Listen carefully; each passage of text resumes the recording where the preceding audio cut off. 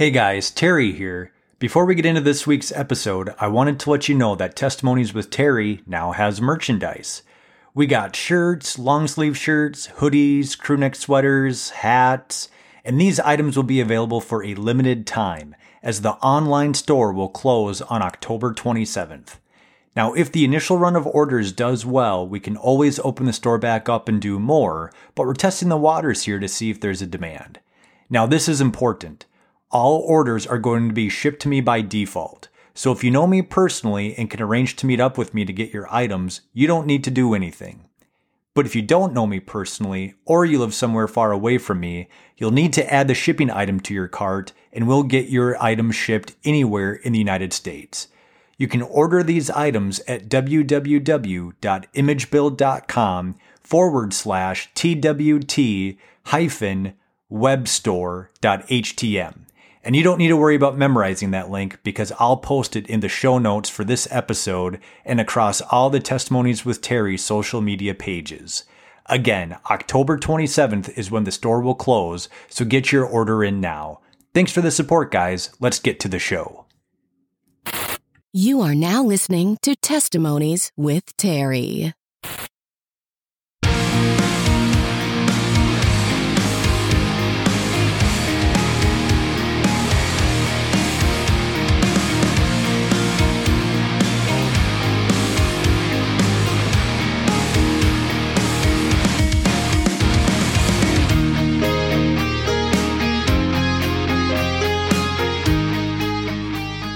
Welcome everyone to episode 4 of Testimonies with Terry. I'm your host, Terry Skiggs, and thanks a lot for tuning in.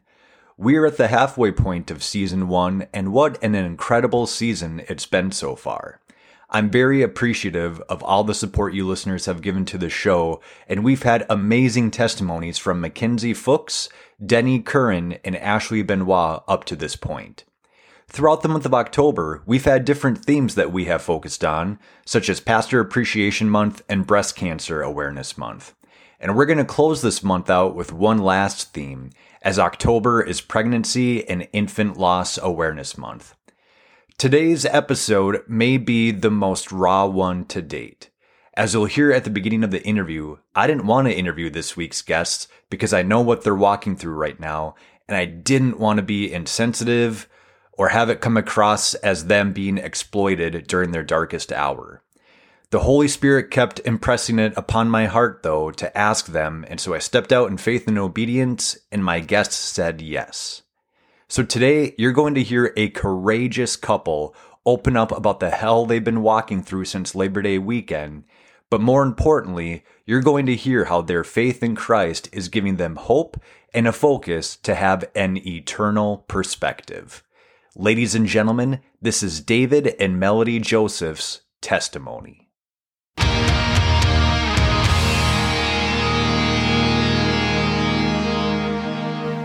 All right, guys, I am here with David and Melody Joseph. Guys, thank you so much for coming on the show.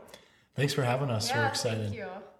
So I know that we're catching you guys in a really raw moment right now, and I'll be honest, I didn't want to ask you guys to come on the show. This was something that I felt the Holy Spirit tell me to do, that I was supposed to reach out to you guys. And I kind of argued with him for a little bit. And I said, I don't want to. And he said, no, ask them because their story can change the world. And so thank you guys for being willing to come on and share your story. Yeah, thank you for being obedient. We really appreciate it. And we agree. We want this story and our testimony to change lives for the better. So that's where our faith is, and we're excited to just spend some time with you. Awesome. Well, we'll kind of work up to current day events. Let's do what we always do, and that start at the beginning. So, ladies first. Melody, we'll go with you. Melody, where did you grow up, and what was family life like for you? Yeah, thanks again, Terry, just for having us and just this opportunity to share my testimony with you guys today. And I grew up in Wadena, Minnesota. So in a small farm town, rural town, I grew up on a dairy farm. I had 2 brothers, 2 sisters. Really a great family life, honestly. I was very blessed to grow up in a Christian home at the time. I ended up receiving Christ as a very young toddler. I remember in Sunday school, my parents would teach Sunday school at our church, so they were very involved in our church. And I just remember really feeling just a heaviness of God's love on me that day, and I decided to give my life to him as we were in that little Sunday school class. And from there, I really followed in the footsteps of my parents, as a lot of people tend to do, when they grow up in that environment. And really, it wasn't until middle school that I really started to have just more struggles in life. I kind of ended up just having a hard time finding my own identity, amongst my siblings and my parents, and actually finding my own path in life. And I dealt with just a lot of insecurity and even some anxiety in school, trying to fit in, having that peer pressure from friends kind of during those years in school and middle school. And then as I kind of moved on into high school, making that harder transition, that's really when I experienced a lot more loss in my life. When I was in 8th grade, I believe, one of my siblings, my oldest brother, I was very, very close to growing up. We would do a lot of sports together. We just had really similar personalities, and so he always took care of me when I was younger, and so we just had that bond. And there just ended up being a time that year when I was in 8th grade where he ended up cutting all ties off with our family, and it was kind of out of nowhere. No one was expecting it. Kind of all of our hearts were broken, especially mine as a young kid at that time in my life, because I was so close to him. He was someone that I could talk to about anything. We just had that bond, and there was no explanation of why he would cut off those ties with our family. And so for me at that time, it was like a loss of losing someone at that time, and just so much confusion and questions and asking God, okay, what's going on? Why did he decide to leave our family essentially and not have any explanation? And so through those couple years, I remember writing letters to him and just trying to call him, but he wouldn't have the same phone anymore. And he just kind of disappeared in my life, and our family and life just went on.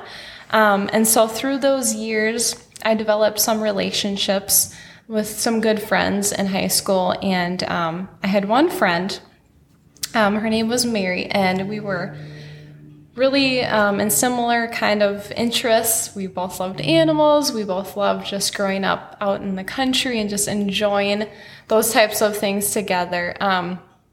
But she kind of had a harder home life, and she ended up committing suicide, and we lost her life as well. And again, I was hit with the same questions of why, this reoccurring why just coming up, and the confusion of it, everyone around us, being confused. And at that point in my life, I really didn't know how to deal with it. I was in 10th grade, those essential last years of high school. I didn't know how to deal with it. No one really knew how to grieve around me.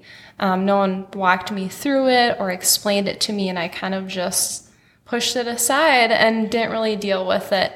And that time, I asked a lot of questions to God, and that is the time where I had a choice to either run towards God or run away from God. And I struggled with it a little bit because I was like, I don't know if I want to be on this journey, if I'm going to lose people in my life that I'm so close to. But I ended up going on a missions trip with our church actually that same year.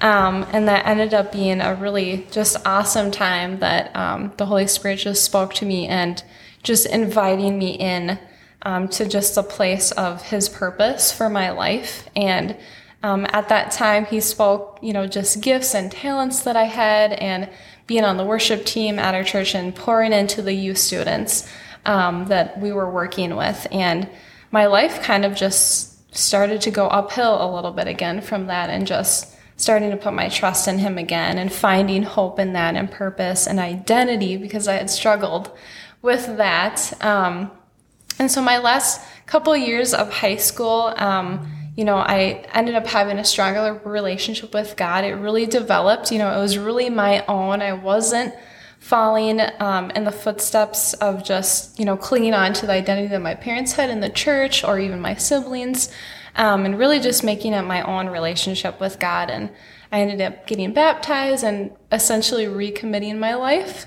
to Christ. And so that was another big step for me. And so my last couple of years, I was looking at, okay, where do I want to go to school? What do I want to do with my life? And I really felt God calling me to something called Heartland Master's Commission. And that was based in Cold Spring, Minnesota. And so I ended up looking into it. I met the directors, Adam and Amber Haugen, that were running it at the time. And it felt right. Like I knew the Holy Spirit was like, yes, this is where I want you to go. This is what I want for you in the next couple of years of your life. And I was like, okay, I don't know what I'm doing. I don't know much about this, but I said yes.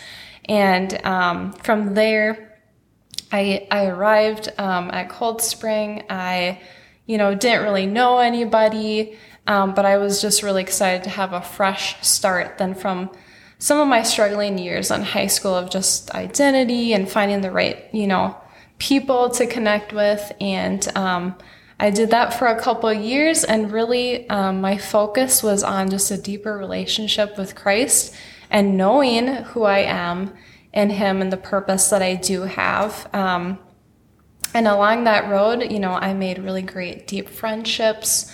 I experienced a lot of encounters with God that I hadn't experienced previously, like actually hearing His audible voice for the first time. And I haven't heard it since, but it was just one time that He spoke to me, and that was just really cool. I just was having a moment of solitude while I was in school. And, when you hear that, if you ever have experienced that or do in the future, it's amazing. Like, that it's Him. There's nothing that compares to it. And just hearing Him speak to me, and just really feeling like I am a child of God. I am His daughter. He has a purpose for my life. And just really digging into the Father's love those 2 years and serving and going on mission trips and just experiencing, the different cultures and that, ways that other people worship God. And it was just a really awesome 2 years of my life spent, and so much just spiritual feeding, I kind of call it. Just so much to absorb, so much to learn. And I feel like I've still been unwrapping that through these years. But that's really just the testimony of, God just bringing that comfort in times of life that I experienced loss in my life, and even now had continued, and just continuing to feel His peace and His comfort with me, which we'll hit on in a little bit. But that's kind of my testimony of just coming to know Christ at a young age, but really truly understanding His love as I grew older. Yeah. So, yeah, that's awesome. Yep. So there was a lot there that I'd like to unpack, kind of going back. Where are you in the birth order? I am the youngest. Oh, okay. Of how many? 4. Okay. Yep. Or 5, excuse me. 4 brothers or 2 brothers, 2 sisters. Yeah. Okay. So what was it like being the baby of the family? Yeah, it was interesting. I think my older siblings, and I think it's like this for so many families, that the youngest always gets spoiled, or they get what I didn't. We didn't have that when we were your age. Yeah. But I know everybody loved me. I have a great relationship with all my siblings right currently. We're still praying for my other brother, to come back in communication with us someday. But yeah, that was, there was a point in time where my siblings were much older than me. And so I kind of almost felt like the only child for a little bit at home, because everyone was graduated or, gone onto things with their life. And I was still at home and on the farm and stuff. And so, yeah. So did you have to help out on the farm with chores and things of that nature? Yep. I had certain responsibilities. Our family definitely was taught just good work ethic, working hard, earning, kind of what you have, but also giving, whatever you've been given to be given to someone else as well. And always having plenty, just using God's blessings for other people as well. Yeah. Mm-hmm. And so it sounds like middle school and high school is when some difficulty started to arise as far as finding your identity, which I feel like we all struggle with that at that age. That's a really hard age. Your brother cutting ties, your friend, was it, that committed suicide, Mary? Yep. So maybe let's start with identity. So up to that point, who was Melody? What did you think of yourself? I kind of took on the labels that other people put on me, like, oh, she's the shy girl, she's the timid girl, or she's really quiet. Like, those were kind of the main things because no one ever took the time to really get to know me or find out like what my interests were. And I was pretty reserved, but like I wanted to be known, and like everyone wants to be known, right? And so that's kind of where I struggled. Like, whatever people would say about me, I'd kind of almost accept it instead of being like, that's not who I am, or that's not who God says I am. So yeah, that's definitely how I took on my identity at that time. So what was that like, being the quote unquote shy girl throughout middle school, high school? Did you have a solid social network? Did you kind of feel like you were maybe alone because you had those labels on you? What was that like for you? Yeah, I did end up having like a good group of friends in high school. And I remember having, a couple specifically that were just strong Christ followers. And that's even now, like I still talk to and have like those strong ties with, which is really cool. A lot of other friends at that time didn't. And so I had these other fluences, in my life, and peer pressure. And, I think people saying like, how timid or shy I maybe was, or not open about things, like it kind of ended up kind of that spin of anxiety a little bit. Because sometimes I did feel alone because, I believed in God and, chose to do things differently because of that. And so there was a few select people that, said things that maybe weren't the nicest. And so that did create some anxiety like in my life, or even just getting embarrassed about it or shamed about certain things. And Gotcha. So how did you eventually shed that label, shed those, kind of words that were put on you as far as you're the shy one, you're the reserved one, you're the whatever? How did you shed that to become who you are now? Yeah, I actually remember a specific time in high school. A few years later, I went to Lake Geneva camp in Alexandria, Minnesota. And I had went there several years before, with friends and other people that I knew. But there was a specific year that I had went in high school when I got filled with the Holy Spirit. And that's really when light was shed on who I really was, what my identity was in Christ. And and not a lot of people have necessarily experienced this, but I got filled with holy laughter from the Holy Spirit. I had never experienced that in my life. It was such a cool experience, and I haven't had it since then, but I've been praying, to be able to have that again. But so for those listening who have no idea what you're talking about, how would you describe what holy laughter is? Yeah, as a teenager, it was kind of just an interesting experience because they were just inviting anyone who wanted to be filled with the Holy Spirit to kind of come down to the altar and just have time and pray, and they'd pray over you. And I remember specifically this older lady praying over myself and a couple of friends that were with me. And, she was just praying that we'd be filled with his peace and his presence and his joy specifically. And it was crazy because at that moment, just like extreme joy just like swept over all of us. And we were just laughing for no reason. Like it was the craziest thing. Like, imagine the thing in your life that makes you the happiest, but that like all the time, like constantly, never ending. It felt like that, like just abundant joy, laughter. You didn't have to be told a joke to laugh or anything. Like, that's just what it was. There was no words or anything. So really awesome experience. Yeah. I've had that myself, and it's hard to put into words, really. Yeah. I mean, it is what it is. It's a supernatural experience, right? Yes. So that's awesome that that you had that gift and that experience that helped you kind of forge a new identity, it sounds like. So here we are now, as we're recording October 2021. Who is Melody Joseph now? Yes, I am a daughter of the Most High King, and yeah, I'm a child of God. That's who I am, and that's who He's called me to be. Going back to your brother. So your brother cut ties with you when you were how old? I would have been, I was in 8th grade. So at that time, I would have been like 13, 14. Yeah. Okay. Yep. And have you had any communication with him since then? I haven't, no. Wow. None of my family has, and we've all tried in different ways. So that still has been hard, like for our family as a whole.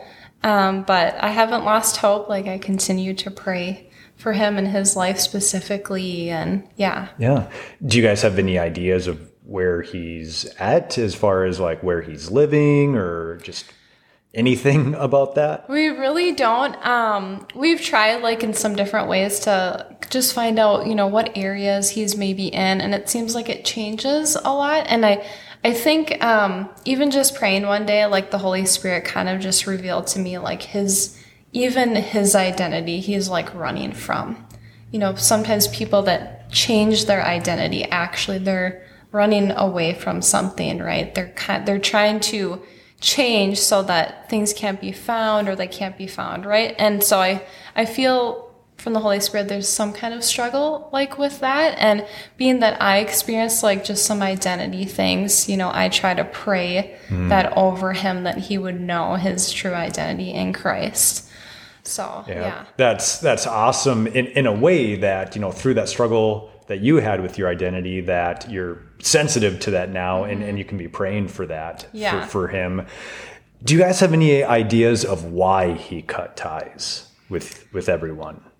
That's a hard question. I personally don't. I know there's some type of pain. I feel like there's some type of pain that he's experienced that he hasn't been able to heal from. And I don't know what that thing or person is.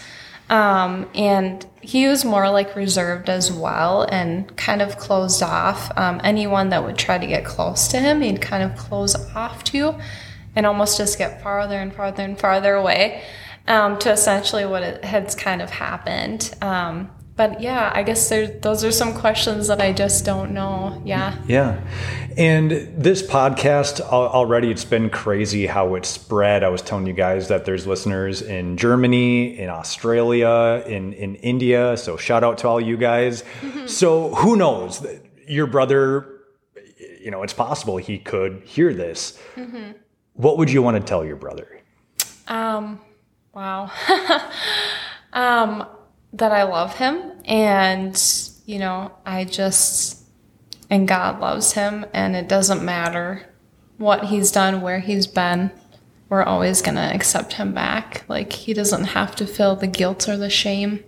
He's been, God has paid the price for that, and he's always loved. Yeah. That's true love right there in that response that you gave. That's awesome, and I'll be praying that there is a reunion there. Yes. So Melody, we ended with you at Heartland Masters Commission. I think this would be a good time to switch over to David, and let's go with David here, get to know his story of just your life journey and how you came to Christ. So David, again, kind of the same thing. Where did you grow up, and what was family life like for you? Sure. First off, great job, Melody. I thought that was amazing. And one thing the Holy Spirit showed me, even just listening to your story again, and I've heard it a lot of times, obviously, been married for over 7 years now. But just how similar it actually is to my upbringing. And I never used to think that. I thought, you grew up on a farm. I grew up definitely not on a farm. I thought we were very different, but in going just kind of the struggles and the things that we faced, really pretty similar. So kind of cool. So I'll back up. But I was born in 1992. So I'll start back in the very beginning because I think it's important. But I was born as a premature baby. I believe I was 2 months premature. Mom had preeclampsia when she was pregnant with me. So I was taken emergency C-section in July of 1992.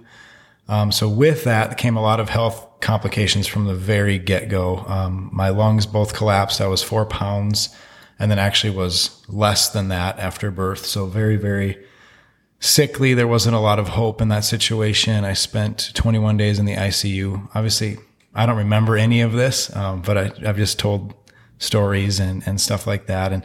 And so through that, I think I've always kind of, that fighting spirit has been instilled in me from like day one. And, I'm very thankful for that. And God miraculously healed me, from a lot of things. So growing up in my infancy and young childhood, I struggled with a lot of health issues, some asthma, some allergy stuff. I was always on a nebulizer, and just struggled with some of those developmental issues. But over time, through the loving care of my parents, and really I attribute it to God, we overcame a lot of those issues. And here I am today, healthy as can be. Amen. So that's been awesome. But through my childhood, I grew up in a Christian home, just like Melody, amazing, loving parents, loving siblings.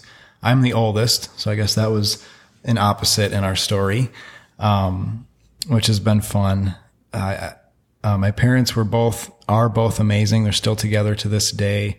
And my dad has an amazing, loving demeanor. He has kept our family together and given us just steadiness through our whole life, whether that be financial steadiness, spiritual steadiness, emotional steadiness. We've just always known that he's there and he's got our backs. And so I think that was just something that I never had to question. And I'm really thankful for that. My mom is the same way. She was a stay-at-home mom for the most of my life that I remember. And my siblings always joke that she probably did too much for us, which is probably true, but it was all done in love and for the best of intentions. And she's an amazing caretaker, absolutely selfless woman of God. So I'm really, really thankful for my upbringing in that way. My dad was a successful business owner, is still a successful business owner. And so my family gravitated towards sports. We were always encouraged to do our best in everything that we did. And so I wouldn't even call it that we had a lot of pressure, but it was just a lot of encouragement to be great at everything that we did. So I gravitated towards that as a young boy. I kind of did a little bit of everything. I played football, baseball, wrestled, even did some cross country and other stuff like that. And, really enjoyed that, still enjoy that stuff to this day. And I learned a lot through it, and I learned how to work hard, how to go after things. Nothing really came very easy to me, as an athlete. And I'm actually really thankful for that, because I really did have to put in the work to accomplish what I wanted to do. And, so that was a lot of my early childhood, kind of a Leave It to Beaver situation, great parents, great family, great schools. I started in the St. Michael, Albertville area. And then my story transitioned a little bit in 9th grade, and my family moved out to Kimball, Minnesota. And that's when life started to change a little bit for the better, but also got a little bit more challenging as well. First off, it was kind of a culture shock moving out to Kimball from the St. Michael area. What were some of the big differences there? Just the pace of life is slower. There's not as much to do in the natural.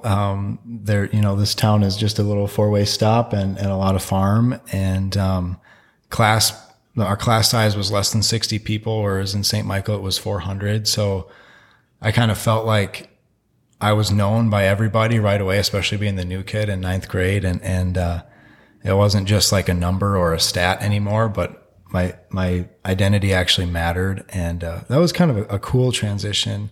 But I'll share a funny story that kind of encapsulates moving to Kimball. But I shared that my parents and our family were really involved in sports. And so one of the first things my dad did was he built this big pole building and filled it with wrestling mats and weight equipment. And so everyone could train and get better there. And we brought one of my new friends out that I met in Kimball for the first time. And we drove up to our place and he sees this big red barn that's, I know is filled with wrestling mats and weight equipment. And the first thing that comes out of his mouth is, wow, I wonder how many cows you could fit in there.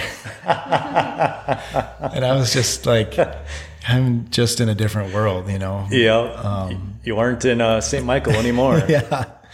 So just dealing with some of that stuff. And through that, I really love Kimball. I love the fact that I graduated from here and I'm still connected to this day. I serve as the head wrestling coach today.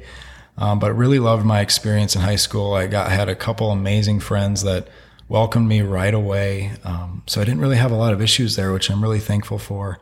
And then one of the really cool things about moving out here, and Terry, you're really familiar with this, but I got involved with River of Life, which is an amazing church and amazing leadership and incredible youth focus. And for me, that's exactly what I needed. Growing up, God was always very, very real to me. We always went to church mostly every Sunday, but we typically went to a mega church where I didn't really connect super well. And we were always really busy with sports and stuff. So I didn't really get super deep in my relationships at church. And when we moved here, that was really something that changed. And I fell in love with Kirby St. John, who was the youth pastor right away, and was able to start bringing kids from Kimball to youth group. And it was just really a really cool time in my spiritual life where it's kind of started to become my own and not necessarily my parents anymore. And through that transition, I was invited to NYC, which ironically is going on this weekend as we record this podcast. And NYC is what? Minnesota Youth Convention. So it's hundreds of youth students that get together in Rochester, Minnesota, just to hear great speakers and music, and really life-changing event for a lot of people, myself included. And to me, it actually is a little bit of a deeper meaning. The first year I went, boy, I don't remember how long it was ago. I'm going to date myself, but it was a while ago. You old man, you. And I was there with some friends, and we were having a great time staying in a hotel without our parents. What kid doesn't love that? And I remember sitting in my hotel room, and I looked at my cell phone. We had just gone swimming, and so I left my phone there, and we came back, and I had like 50 voicemails and phone calls, and which I never get. I was like a sophomore in high school.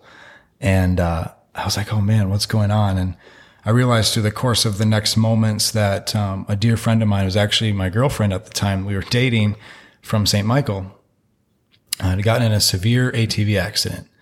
And basically, long story short, she was involved in the rollover type accident and was crushed by the ATV and suffocated.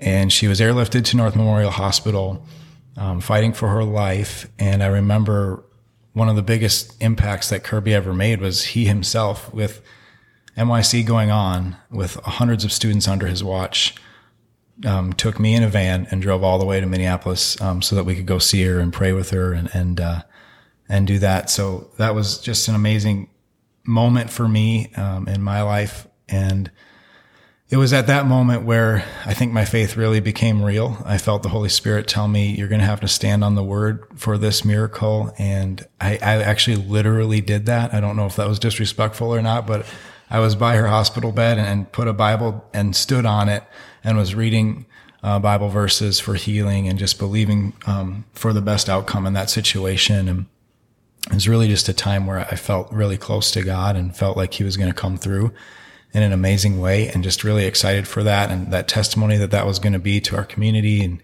the people around us. And unfortunately, it didn't work out that way. And so, kind of like your story, there I was as a sophomore dealing with the why questions and dealing with, God, I thought I did this all right. I'm going to church now. I've got my life cleaned up.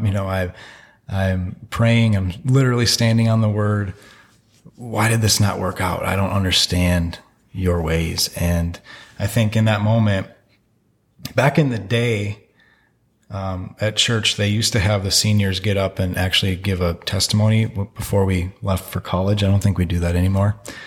But I was one of the lucky ones who had to get up on stage and speak in front of the whole church. And I remember sharing the verse, Matthew 5, verse 4, which I really like. I'll pull it up in the Message version here. But it says, "You're blessed when you feel you've lost what is most dear to you, because only then can you be embraced by the one that is most dear to you." And I think that was a verse that really helped me through that time. And it really came to pass. I think, just like Melody in your story, I had two options to say, okay, forget this God, this isn't working out, or to really lean in and be embraced by him, who is the one that's most dear to me. And so that's the option I took. I'm really thankful for that. And the rest of my high school career was awesome. I mean, getting through that was terrible. But I think even through that, I saw God work in me and in my community and my friends. And we went on to do some awesome things athletically. We took a wrestling team to state for the first time in, I think, decades. So God gave us a really cool platform there. I think we had over 30 kids come into youth group on a normal Wednesday night from Kimball, which never happened before, probably never happened since. So God just did some amazing things and gave me an awesome platform in this community. And so with that, I really just kind of wanted more. And a little bit like your story, just kind of what are my next steps? Where do I go from here? And so I decided to go to Northwestern College at the time in St. Paul. Now it's called University of Northwestern. It's a Christian school in St. Paul. They had Division III baseball. So I wanted to do that. And like you, had some of the best years of my life. I have amazing lifelong friends from that experience. Really grew as a follower of Christ. Got to play sport that I loved. It was really, really just an awesome experience all around. And in and around 2013 now, I think my baseball career ended because of a stress fracture in my back. And at that point, I was at peace with the whole thing. But I really kind of felt called back in this direction. I was finishing up with school and kind of baseball wasn't a piece anymore. So there wasn't a lot like keeping me there at Northwestern, and HMC was going on, and Adam was kind of who was the director at the time, kind of roping me in to help with some fitness stuff, which I loved doing. And so I kind of found my way back here, plugging in with the youth group and the Master's Commission again. And that's kind of where our relationship started. So yeah, then we get to Heartland Master's Commission where you guys meet. But before we get into that, David, I just want to point out too, after the death of your girlfriend, you had two choices there, right? Like, yep. I can either just go down this trail of why God, and sometimes that doesn't always lead to the best of places. That can lead you to some really dark places. Yep. Or you can go down the other road where it's just like, God, I don't understand it, but I'm going to continue to just follow you and trust you and pursue you in all this. And it sounds like that's the route you took. Yep. And I think that just shows your heart for Christ and your character and your integrity. And so I just wanted to really highlight that, because that's, man, I can't imagine what you were going through at that time. I mean, being by her bedside and seeing the condition that she's in, and just proclaiming with all your might just truth over her and healing over her, and for it to not go in that direction can be incredibly discouraging. And even though it sounds like you allowed yourself to feel it, you didn't allow it to consume you. Mm-hmm. And you went the other way with that, and just choosing to dig deeper into your relationship with God. And I just think that's awesome. Thank you. Yeah, one thing I'll share on that, because I just remembered about it, but her father coined the phrase when we were going through everything in the hospital. That was biblically based. I forget the reference, but basically he just said, today is the day. And he was meaning, and today is the day that we get good news, that we get confirmation of healing. And even after she passed, we kind of kept that phrase going, where today is the day of salvation. Today is the day the Lord has made. And so I think we were really able to move on and move through that, just taking it day by day. Like, today is all we got, and really just trying to live for today and in today. So I think that was really helpful too. Yeah, one day at a time. And like Jesus says in the Sermon on the Mount, tomorrow will have enough worries of its own. Yep. Let's just focus on today. So now we're at Heartland Masters Commission. Melody, you're a student there. David, you're kind of helping out with some of the athletic stuff there. Kind of on staff, so to speak, I guess. Not getting paid, though. You have to hit Adam and Amber up for some back pay there, huh? So then, kind of walk us through how you guys kind of started dating then. Who was interested at first? Like, how did that all unfold? I think Melody, well, I'll back up a little bit. HMC used my parents' property for dormitory purposes. So they had still have a beautiful lodge. They live in it today, where there was like 4 bedrooms with bathrooms connected, and then a separate building where there was more bedrooms. And it was just kind of a perfect setup for a college dorm, probably really way too nice. You guys were worth it though, but they were allowing HMC to use their property for dorms. And so I was the lucky single guy who lived on the property with 15 single girls. And so I think it was, looking back, it was a little bit my dad setting me up as the bachelor. I think I was part of his motivation with everything. But that's kind of how, like, I first got to know you, because she stayed back and helped with property maintenance. So my dad hired a few HMC students, and Melody was one of them, to just stay back over the summer after school's over and help with property maintenance mostly. So then I was involved with her and with a couple other students leading that and helping out. And some friends from my college were around too. So we kind of just had a summer together. It was really awesome, summer that you dream about, that they probably write movies about, where we were just working our 9 to 5 and then having bonfires and going to Valley Fair and going to ball games and all kinds of stuff like that. So I don't know if you have a different perspective on it, but. Yeah, a little bit. I'll just share from my point of view.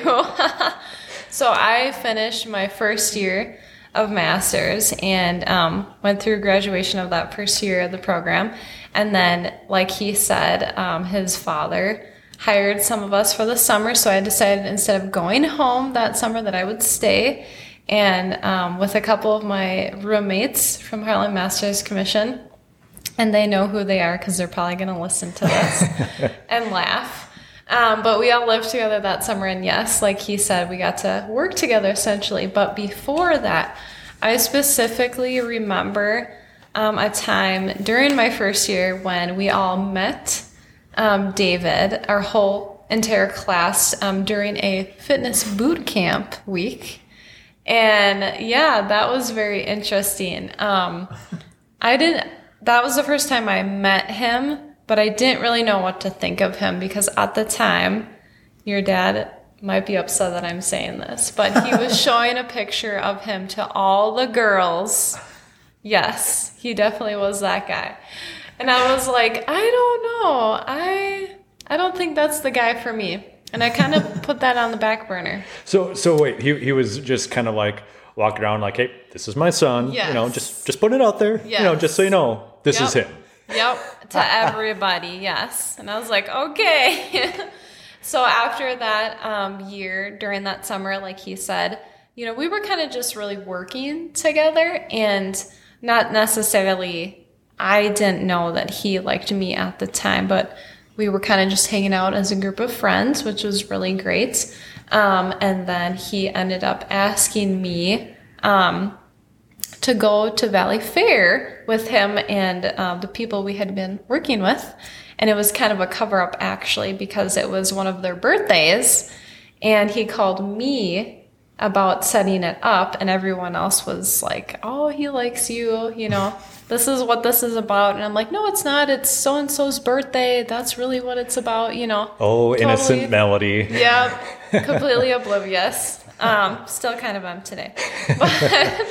But we set that up. We went, and that's kind of when everyone kind of realized that, yeah, he really does like you and wants to pursue you. And so, after that, you asked me, David, on a date. We went on to a Twins game, And I'll let you talk a little bit about that. Well, and before we do, David, what was that like for you going back into a relationship? It sounds like the last relationship that you were in, obviously a very tragic ending. What was it like for you to kind of, I guess you put yourself out there, but it sounds like your dad really put you out there. But what was it like just kind of like, I don't know, just kind of putting your heart on the line and being vulnerable again?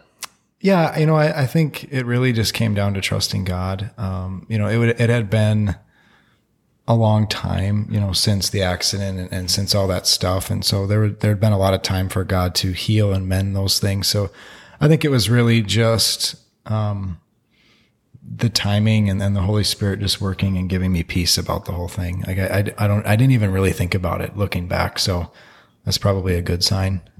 Yeah. So then you go to the Twins game for your first date. Yeah. So I asked Melody to do a Twins game. I didn't know if she liked the Twins or not, but they were playing the Yankees. It was July 1st. We got tickets like 4 rows up behind the Yankees dugout, and this was Derek Jeter and Mariano Rivera's last year.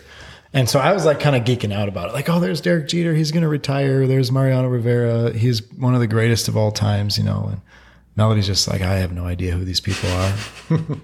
But one of the things that we always talked about in college and in HMC was about, just making your intentions clear when you're dating and kind of defining the relationship. And so I took the opportunity before the game. We got there really early. We kind of walked around the stadium. It was a brand new Target field at the time. And we went up into center field, and I just like poured my heart out about how I felt about her, how I still feel about her, how much I respect her and like her. I want to pursue a relationship with her.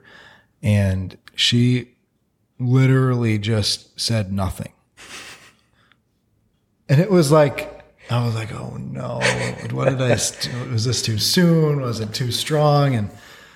And this was before the game. So I'm like, oh my gosh, now I have to sit 9 innings with this person that I'm not even sure really wants to be here anymore. This is going to be a long game. And so I don't even remember the baseball game. I'm trying to like not think about it and watch. And I'm just like, okay, she's literally not saying anything. And we went through the whole game. It was pretty awkward. I didn't really know what to say. And we got back in the car and we were driving back, and we made it like all the way back to like the Rogers exit from Minneapolis all the way to Rogers. And she finally looks at me and she says, what you were talking about earlier? And I was like, oh boy, what's she going to say now? And she just said, I feel the same way. So I was like, all right, we got something here. So Melody, what was going through your mind as David has you in center field before the game, pouring his heart out to you? What was kind of going through your mind? Yeah, man, I laugh at it today. And of course our families laugh at it today. At the time I was honestly shocked because all my life I felt like, again, with my identity, like, was I really like a special person? Like, would someone really accept me for who I was and all the nitty gritty, and I was kind of afraid of that a little bit, honestly, and oblivious at the same time. Like, okay, he really likes me. I can't believe it. It felt like a movie. And, I was still a little timid at that time. Like, okay, what do I say? I didn't know what to say. And yeah, it kind of ended up happening that way, just like he described. And, from there, we ended up spending more time together. I always looked up to him because he was always just a great example of Christ. Like, he was always so giving and just really meaningful with what he said. He was very intentional and things. Even like I got to watch him even at youth group and pouring into students and even through the Kimball School, and just like how he reacted with people and the kids and the influence he had on them. And that's what I really fell in love with, and just who he really was to the core. So, yeah.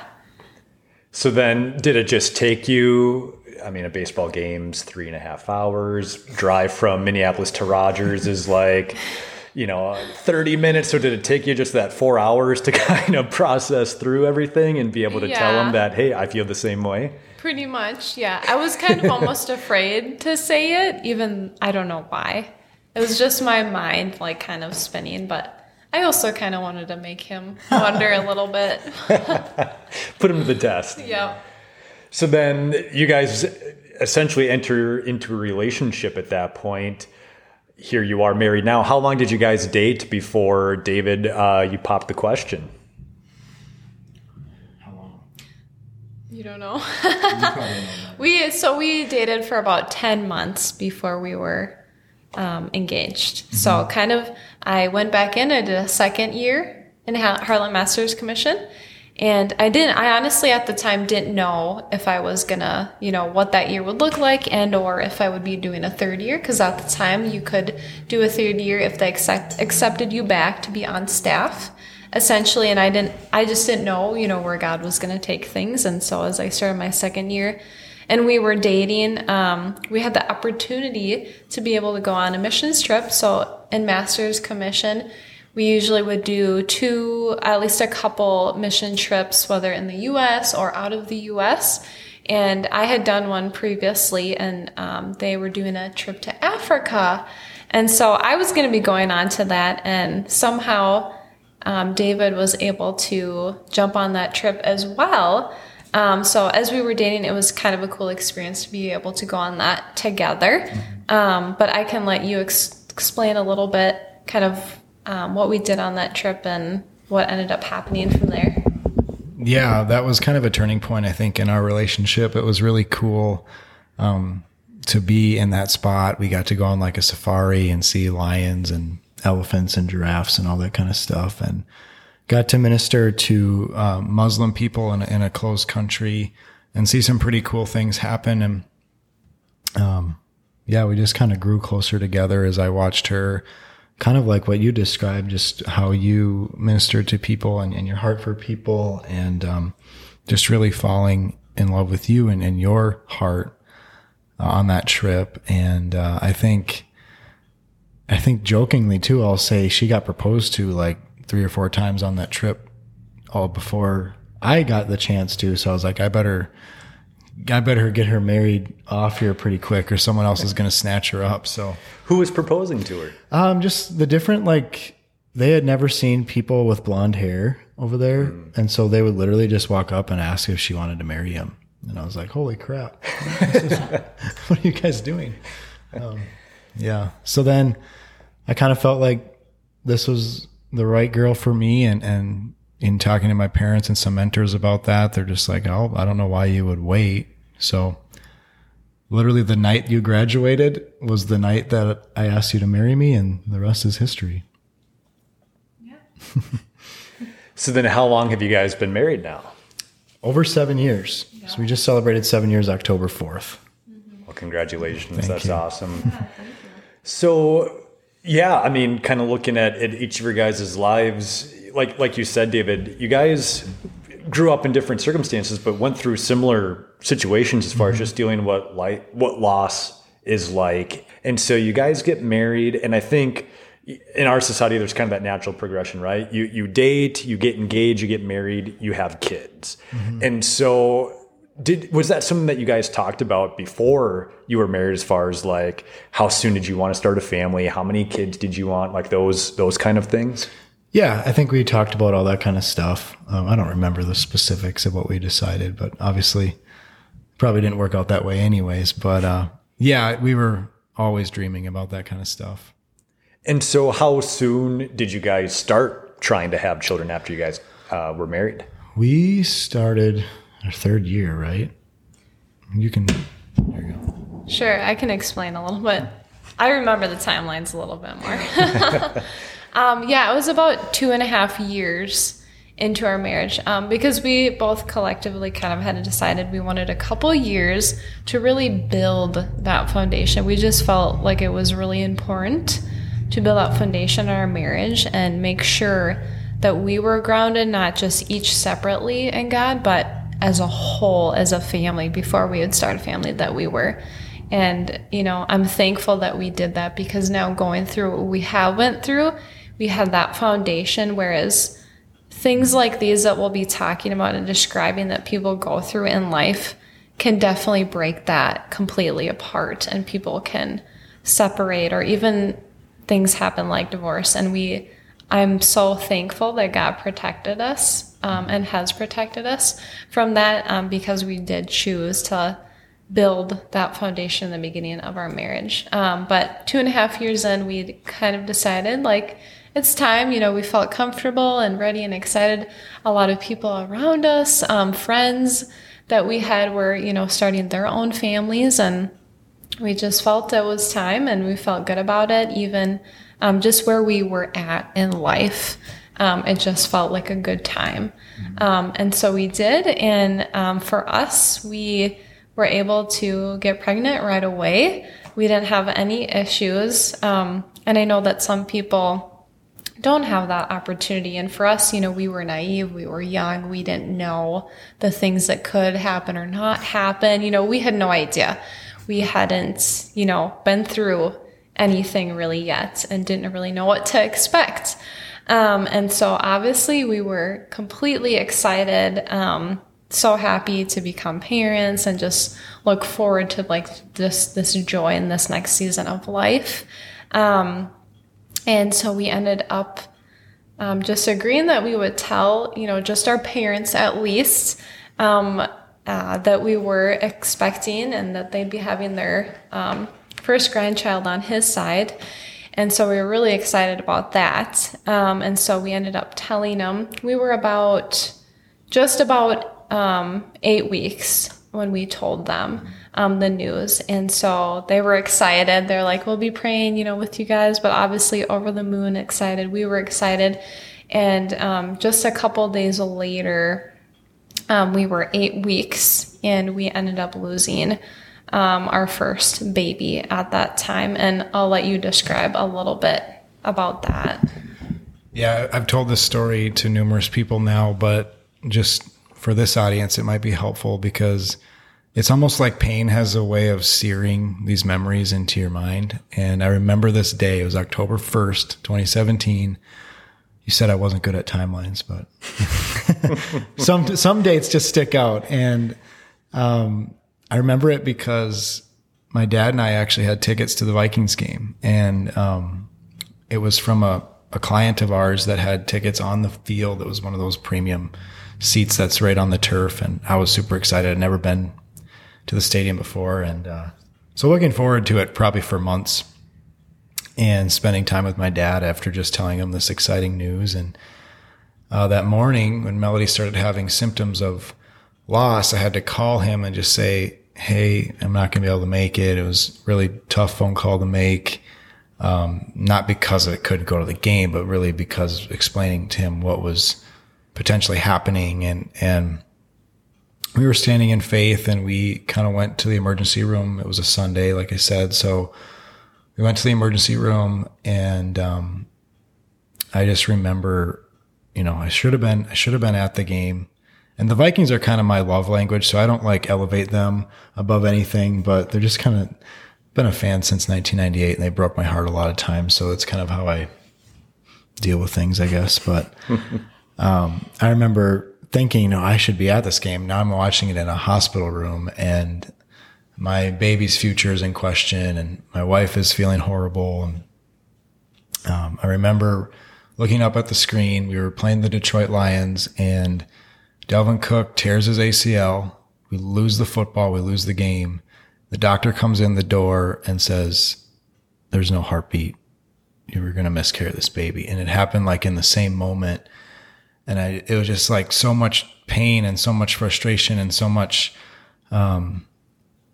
hurt and shock kind of right away. And just like, is this a weird dream that I'm living in? And so, yeah, that was just a really, really tough day that's kind of been seared into my mind. But so going through that was obviously super, super heartbreaking. My heart goes out to anybody who's dealt with miscarriage or infant loss or anything like that. It's just hard to have that roller coaster of emotions where you're so excited and we just got done telling our families and then having to make that call to say, actually, it's not going to happen. And just really, really dark days. Yeah, I literally can't imagine, because I haven't been through that, but I can't imagine just like you said, David, the wave of emotions that you go through. How did you guys work through that mourning process, that grieving process with that miscarriage? I think being this far removed from it now, I actually don't think we dealt with it super well. I wish we would have known what we know now about miscarriage and about infant loss. And there's a stigma in our society that we hope to kind of eradicate through our story. And maybe this helps in some way, that people just don't talk about it. Like it didn't happen, or we push it aside, or a lot of people didn't even know we went through it. And we didn't know what to say. We didn't realize that 1 in 4 couples actually go through this. And so I think we kind of just, at that point, we were trusting God, we were crying out to God, we were doing those things kind of like what we had described in our earlier grief process, but at the same time, just really kind of rushing to get pregnant again and kind of looking forward to, I don't want to say replacing this baby, but that's kind of what it felt like. Like, okay, if we can just get one more on the way, then we'll forget about all this. And yeah, I just wanted to add, as you're kind of talking about that, just backing up a little bit, after we lost, and we have decided to name all of our babies. And so we had named our baby Esther. And the reason why, that's why I wanted to share, after we had lost her that Sunday, we had, had to call everyone, tell everyone the news, which was gut-wrenching. But we got to actually talk to my father. And he, the next day, so he had a dream the same day that we lost our daughter, Esther. And he had a dream that he saw a little girl in heaven running up to him and saying, "Grandpa." And that's when we knew, like, to us, she was a girl and we were going to name her Esther. And so that's what we stuck with. It also just helped us as well, just to give her an identity as well. Mm-hmm. And so kind of going through that, processing that, like David said, it was hard, but again, we didn't know how to grieve. Like, we didn't know how to heal from something like that. No one had walked us through. I mean, it was a roller coaster. And most doctors and people that we had seen at that time said it's very common. Everyone, almost, most people experience it. Just try again. That was just the constant phrases we kept saying, like, almost everyone experiences it, and almost like it was no big deal, but to us it was a big deal. But we did kind of, move forward a little bit, essentially by working with a different doctor and doing some things, finding some things out with my hormones, finding out that they were very low, and hence that's why they had thought that we lost the baby. So in our natural minds, we had thought we had found a reason for it happening, right? I think a lot of times is just our human nature. We want to know why. We want a reason. If we have a reason, it almost gives us comfort knowing. And I think that's something anyone experiences with any type of loss with a job, loss with someone in their family, a hobby, whatever it is. And so we kind of worked with this doctor, did some things as we thought in the natural would kind of work. And we ended up trying again and got pregnant again. Kind of did the same thing over again. Now at this time, we were definitely a little bit more hesitant and want to tell our families, because we obviously didn't want something to happen like it had before. And so we decided that we would tell our parents, and we were like, going through this, we just need their support. We need just like their prayers going through this. And so we ended up telling them, and we ended up losing our second baby, who we named Nehemiah. And if you actually look in the Bible, they are right next to each other, in the Bible. And so that's what we ended up naming him, and we lost him at 8 weeks as well. So after that, we really kind of were in a place where, like, okay, this didn't just happen once, this happened twice, and we can't go through this again is essentially what went through our minds. And we're like, there has to be another reason, right? Like you're just trying to find any kind of answer that you possibly can. And at the same time, we were praying and trusting God, but honestly, I personally wasn't completely and utterly trusting him with everything that I had. I still wanted something to cling on to that gave me a reason why. And so at that time, we ended up working with some other doctors, medical doctors, did different testing, ultrasounds, we threw the kitchen sink at it, trying to figure out anything, if there was something wrong with my, physical makeup or anything that was causing any of this. So we went kind of down that road. And essentially the answer they gave us is everything came back normal. We can't find anything wrong. Just try again. And so that was really frustrating. We really felt that frustration. And I'll let you, David, share a little bit too with that, because I know you probably have some things to add during that time. Yeah. And David, before you do, how soon after Esther did you guys get pregnant with Nehemiah? It would have been a few months. Again, the timeline. Yeah, about 4 or 5 months after. Yeah. So I'm just wanting to put that in perspective, within a 4 to 5 month timeline. I mean, here you guys have this dream of bringing life into the world, of having a baby. Unfortunately, it doesn't happen with Esther, this side of heaven at least. And then 4 or 5 months later, Nehemiah, kind of the same thing.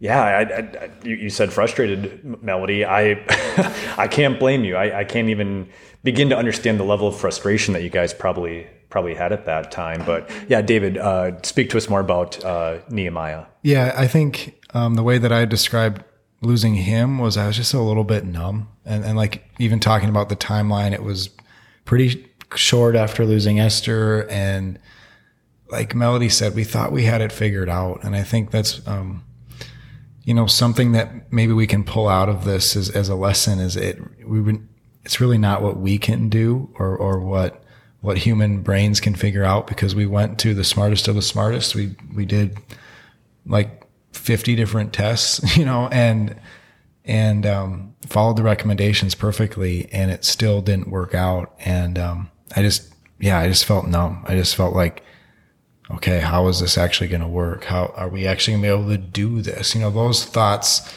start to creep in a little bit, and just really difficult. But through that, I think some of the frustration was with God. We were working that out with him. Some of the frustration was with just the medical field and how could this happen 2 times and you literally have no answers? Like you don't even have an inkling of, don't you guys know what you're doing? So just kind of frustration all around. And I think through prayer, and that experience, we kind of drove into, more of a natural health realm, with our fertility journey. And we found clinics that were helping us. And, we actually, I don't know if I should transition to this story yet, but we got down to actually find that we had mold toxicity in our home.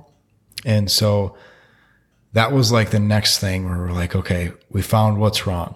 We found that piece. First, we thought it was just lower hormones. And then now we think that there's mold toxicity. And there was, it wasn't like we were making that up or that it wasn't true, but we found that. And then we went through a journey with the Wellness Way of almost a year of mold detox. So we had to completely redo our home a couple times, which was an expensive and long process.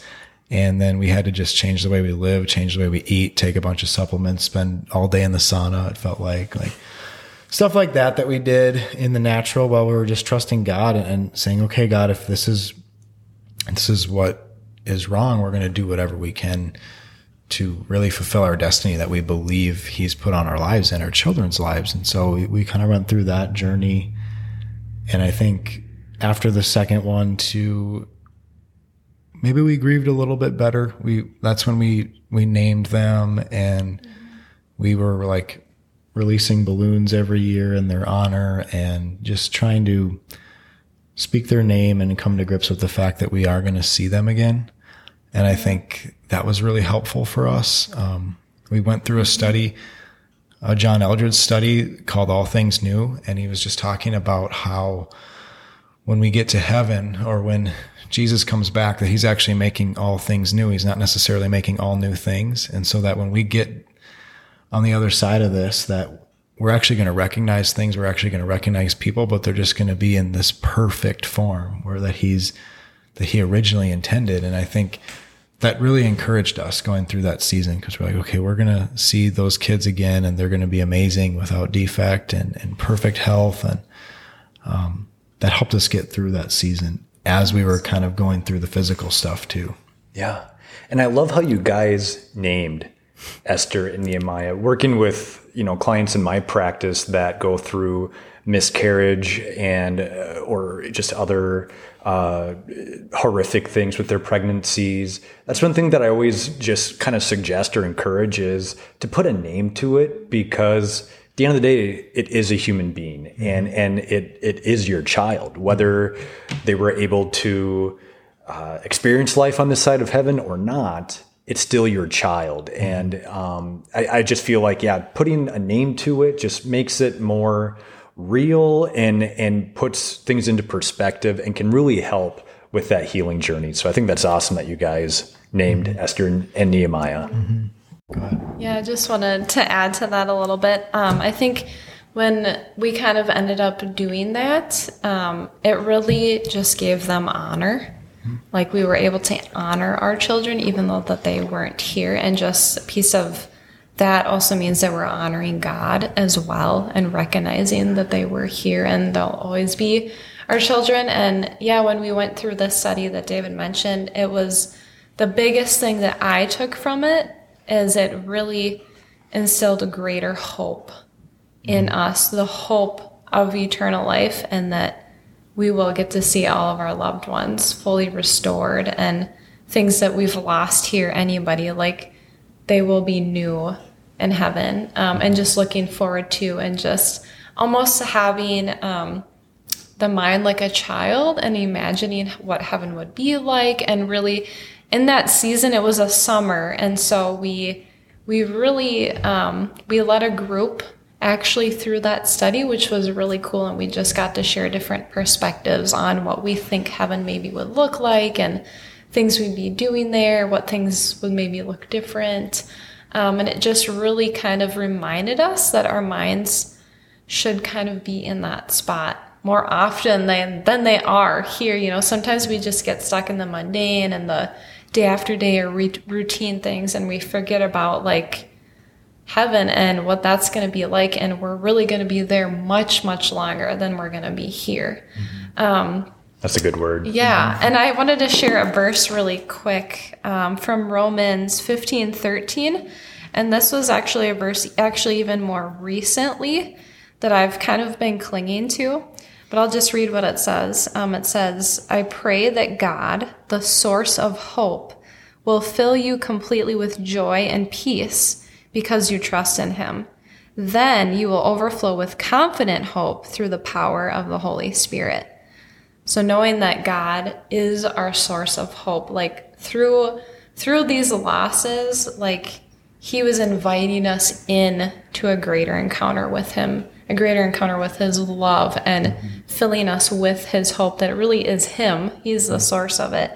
And just knowing that that's where our joy and our peace comes from. It doesn't come from the world. There's nothing here that can comfort us like his peace can.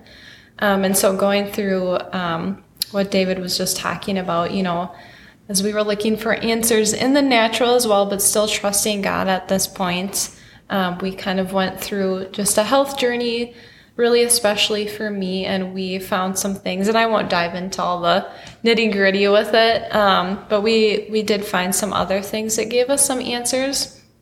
But essentially, we were still trying to put this in God's hands and just say, okay, whatever you want to do, in our lives through this process, we don't know how things are going to turn out, but we have hope that his promises are going to come true. And we know that he's faithful because he had been faithful in other things in our lives. And we actually had some prophetic words spoken over us over the years of being married, and they involved having children. And so we clung to those words that we had received. And it really, that even alone also gave us encouragement and hope as well. And just believing, because that's really all we had at that point in time.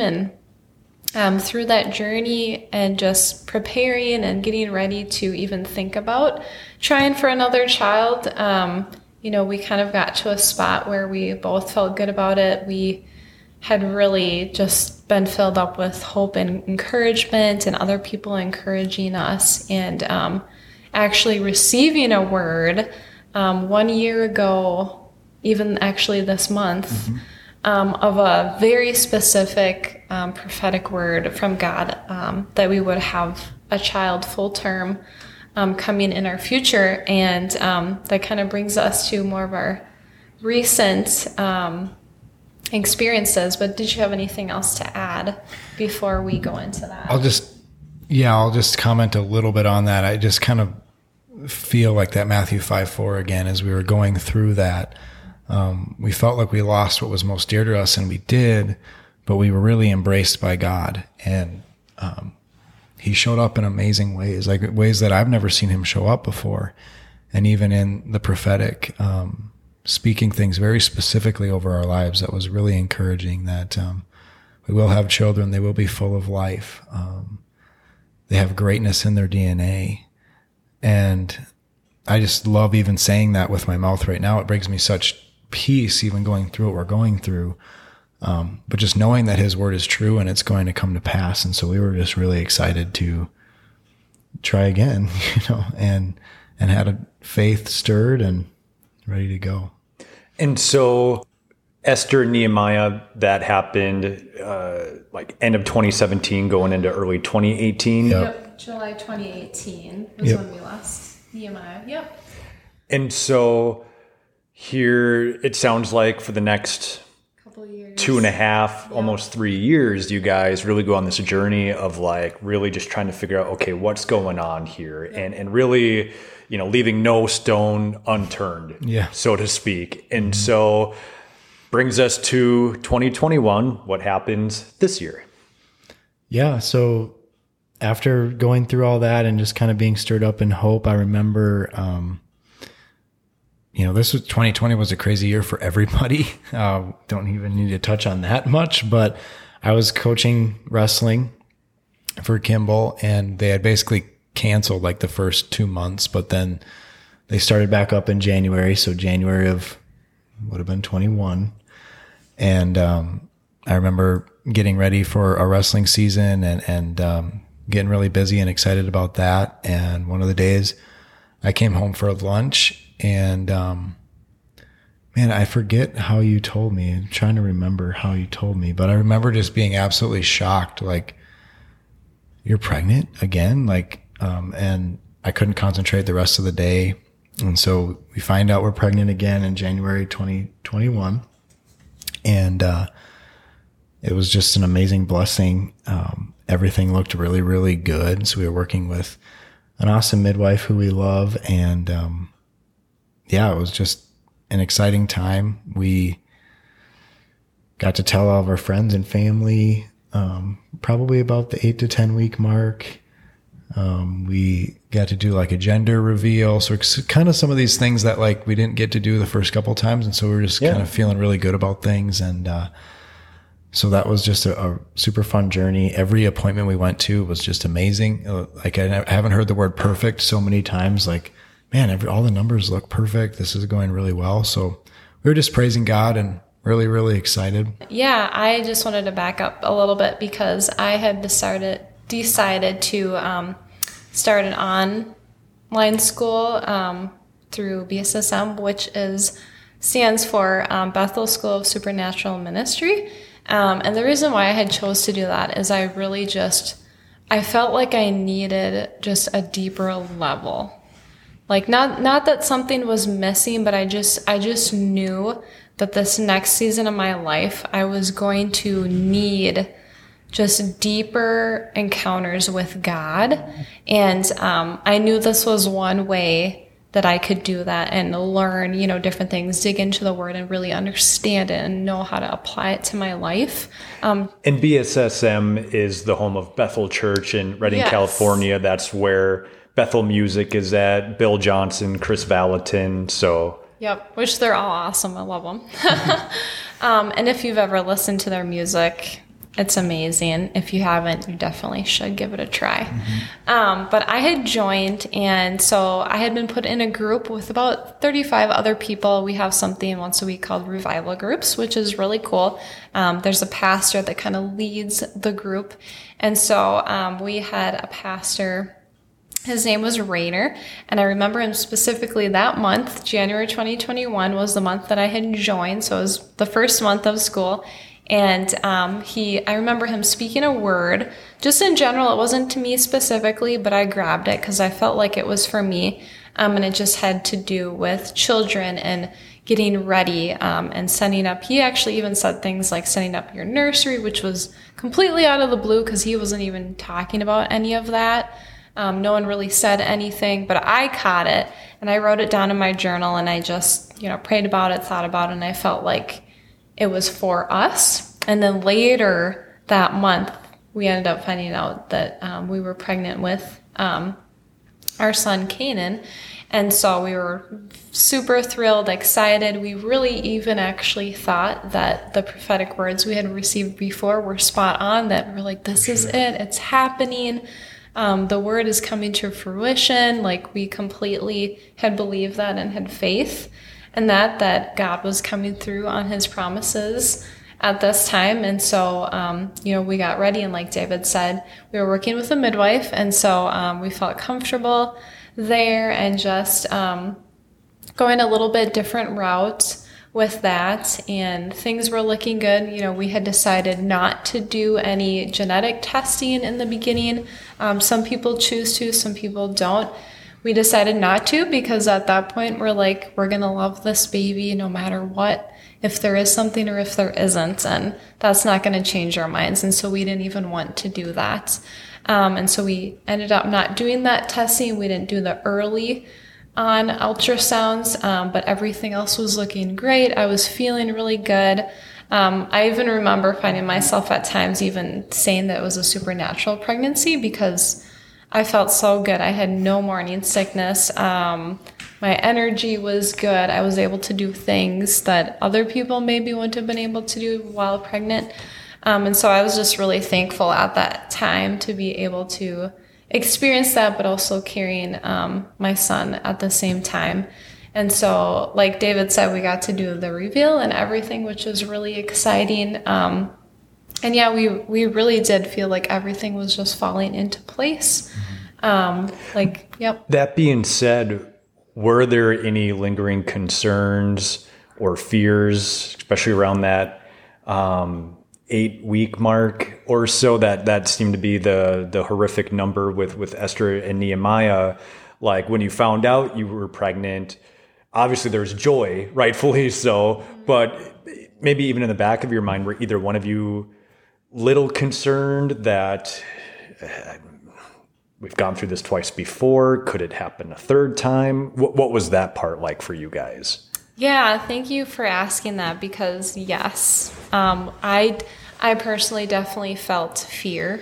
And now that I remember back, I know I didn't mention earlier, but I definitely, after losing our second, Nehemiah, that's really when the enemy just attacked me with fear, full on, and anxiety again just came back. And, he really tried to root that down in my life. I really did struggle with finding peace because there was so much fear after losing him.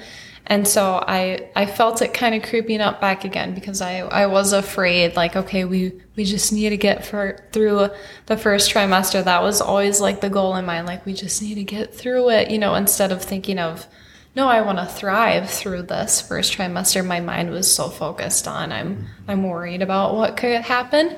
And David really had to help me in that season because I did feel that way. And he really kind of just held things together and encouraged me and just poured that hope into me. Like, no, this is what God said, and we're going to stand on his word. And, when God is here, when there is love here, there is no fear. God is love.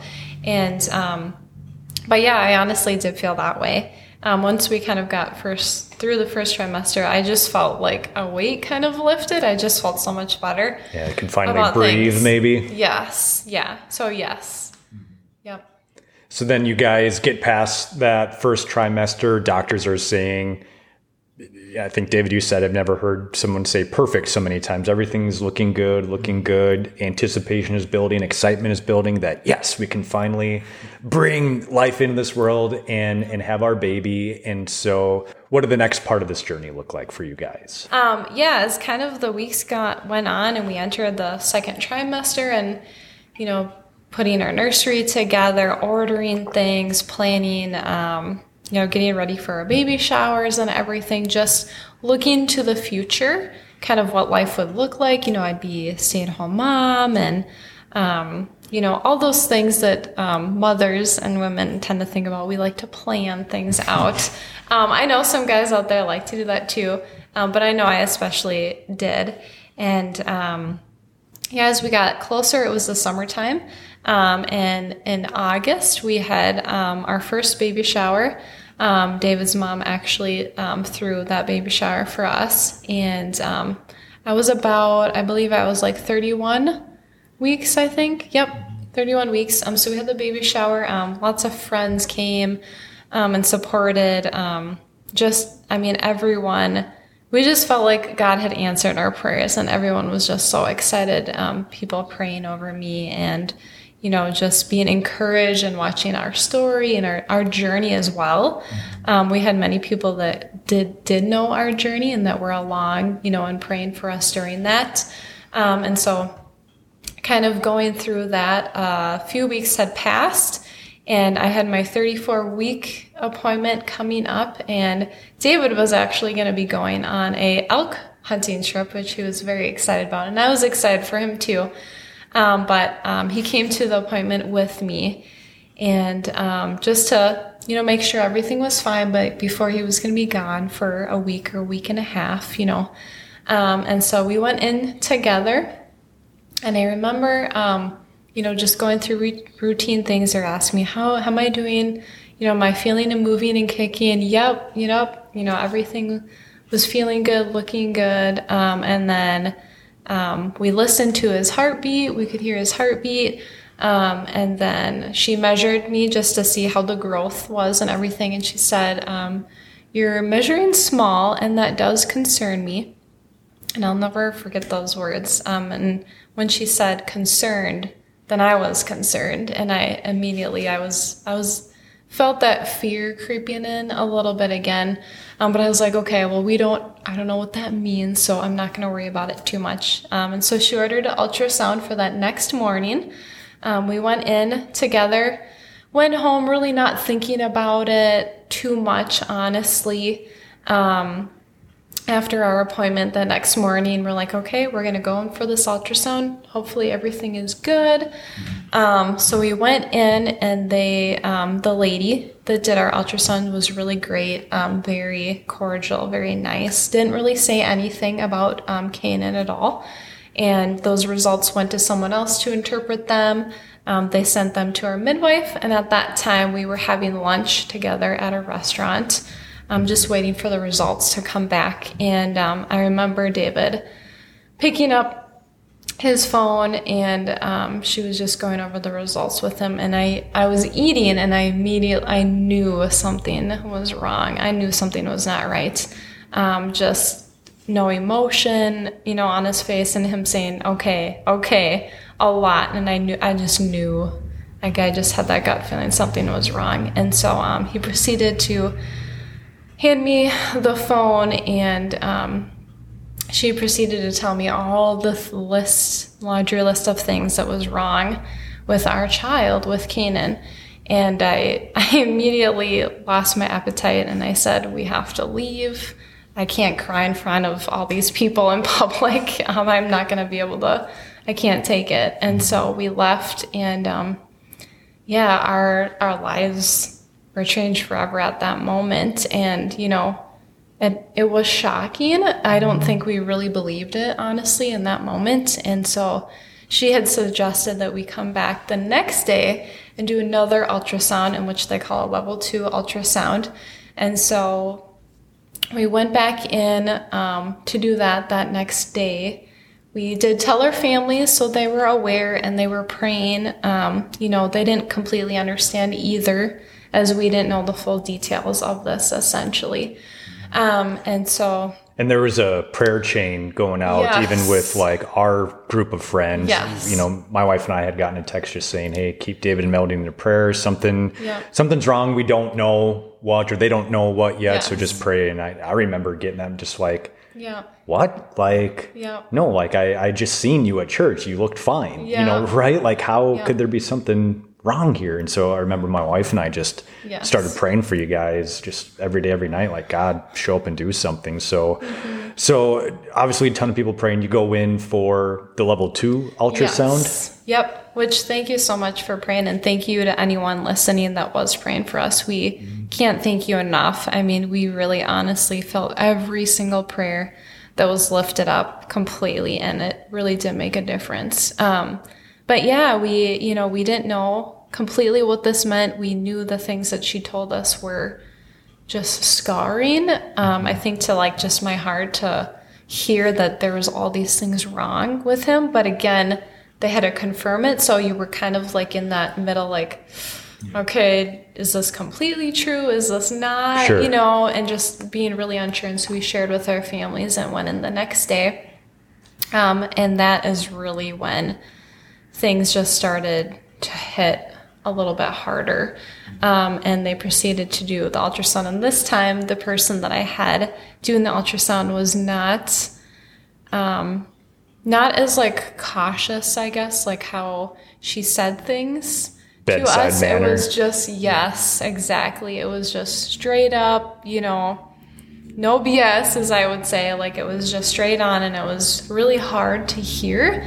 I think we were just both kind of numb in that moment and just wanted it to stop. Like, we just wanted the world to just stop in that moment as she proceeded to tell us things.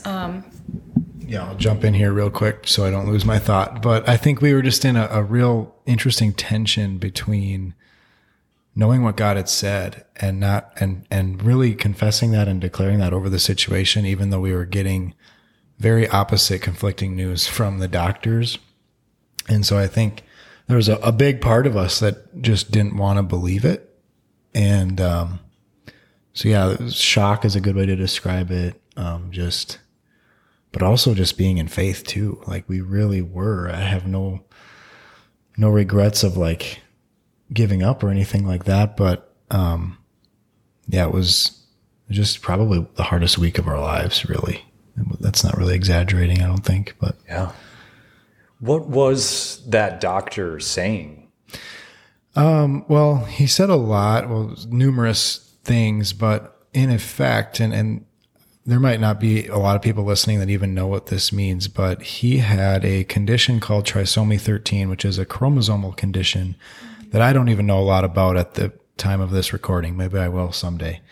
But it happens, you know, immediately at conception. So there's really nothing we did or could have done different, but there's an extra 13th chromosome. So similar to like a Down syndrome situation, which I think is trisomy 23 or something like 21. But it's a lot more severe in the sense that people really don't live with this condition. And that was probably the hardest, that was the hardest thing to sum up what the doctor was saying. He said a lot of things, a lot of defects, you know, cleft lip, 6 fingers, 6 toes, brain issues, kidney issues, all those kinds of things are really hard to hear. But I think the hardest part was obviously, if he lives, it'll be minutes, you know, not, you know, I think the world record is maybe a year or something. Don't quote me on anything, but it's not very long. It's not very like good prognosis at all. So that was kind of the diagnosis, I guess. And they confirmed that through amniocentesis, which was another thing that was kind of scary. They had to jam a big needle down your belly. Man. Yeah, I'll just add a little bit onto what you said. But yeah, as we were kind of like waiting for the results, just for the doctor to come in after us, as she was doing the ultrasound, she was telling us all the different defects. And it just, in that moment, I was like, this cannot be true. Mm-hmm. Like, how in the world? There's no way. You know, I was like, I don't know how she's getting that, but there's no way that can be there. Mm-hmm. And just like you said, I was still standing on faith, even though I was like, this doesn't make any sense. And so we went and waited, you know, and we, you know, had to hear all the diagnosis and the defects several times that day, which was hard just to kind of hear that every time. But we had some genetic counselors come in. They described to us what they thought the diagnosis was for Kanan. And the only way to confirm that was to do a procedure called amniocentesis. And for those that are or aren't familiar with that, they essentially take a sample of the amniotic fluid and they will test for different genetic or chromosome abnormalities or issues to create, you know, confirm a diagnosis and to also see if it would be a reoccurring thing in the future. And so they did that, and I had a hard time with even agreeing to do that because I just still didn't want to believe what they were telling us. And so at that time, I remember after they left, they described, you know, they gave us pamphlets and a folder of what is trisomy 13 and what does that look like if you do have your child alive after being delivered. You know, they could live for minutes, like David said, hours or even days, they told us. And essentially, it would just be their care would just be making them comfortable till they pass away. And so that was extremely hard to hear. Like, I felt numb. It was almost like, it reminds me of if you've ever watched the Peanuts gang, like cartoons, and it's like, you know, it didn't, I could hear, but it wasn't making no sense. Yeah, that's a ton of information to be thrown at you. Yeah. And obviously none of it is good information. So yeah, it just sounds like you guys were just like shell shocked. Mm-hmm. Yes, exactly. That's a perfect way to describe it. And as the doctor came in and just described a little bit further of, okay, here's the decisions you're going to have to make, you know, if he is alive. And it was like, if he is alive, I was like, he's going to be alive. Like, that's what I chose to believe. And I remember going home that day after being in the hospital for many hours, and having to tell our families and just continue to tell everyone, like, please continue to pray. All we have left is a miracle. Yeah. And that's all we had left. We didn't have anything else to cling on to except God bringing us a supernatural miracle. Mm-hmm. And I actually remember at the time, like I was saying, I had joined the Bethel School of Supernatural Ministry, and there was someone on my group that actually had a testimony of him and his wife having a similar thing happen to their daughter, who is now 9 years old. She shouldn't be here. She shouldn't have lived. She didn't have the exact same thing that our son had, but it was very similar, and they had a testimony of God literally did supernatural, you know, miracle for their child, even through the ultrasounds they had done just days, and oh my gosh, we can't find this wrong with her anymore, you know. And so we were filled with so much hope and encouragement. Mm-hmm. And I think looking back now, at the time, I'm glad that he shared that with me, because it gave us extra hope and just something to cling on to. Mm-hmm. Because if we didn't, I think, you know, it just would have been so much harder to have any hope for that situation. Mm-hmm. And so the next day we went in for amniocentesis. We did that procedure, came back home, and then it was Labor Day weekend. So we had to wait for results for a few days. And so during that time, we had many conversations with our midwife, and just, you know, potentially the things that would happen, all the things we didn't obviously want to talk about that were tough, but had to, you know, depending on how things would go. And so it was actually a Monday. It was Labor Day of this year, 2021, September here. And I noticed something different. I hadn't felt him move that day. I called my midwife, and she had me come in that next morning right away for an ultrasound. And there it was confirmed that we had lost our son. There was no heartbeat that they could find. And so that was really hard. It was more real a little bit at that time. She gave us, some time just to cry and just, hold each other and, ask God, what do we do now? And just the whole process of thinking about where we wanted to deliver him, how did we want to deliver him and all. Because as the mom, I still had to go through that whole process of, okay, we lost our son, but now I still have to go through that whole process. Mm-hmm. And so that was just difficult things to think about. Something that I would never wish on anyone. And I pray that no one has to ever experience this. And if you know someone that has, or someone that has listened, my heart goes out to you, and, that's not God's best for you. And he didn't create this. He didn't cause this to happen. He's still good, which I know is hard to say or believe in the moment when you're going through it. And he does work out things for good, even though, again, you don't see that in the moment.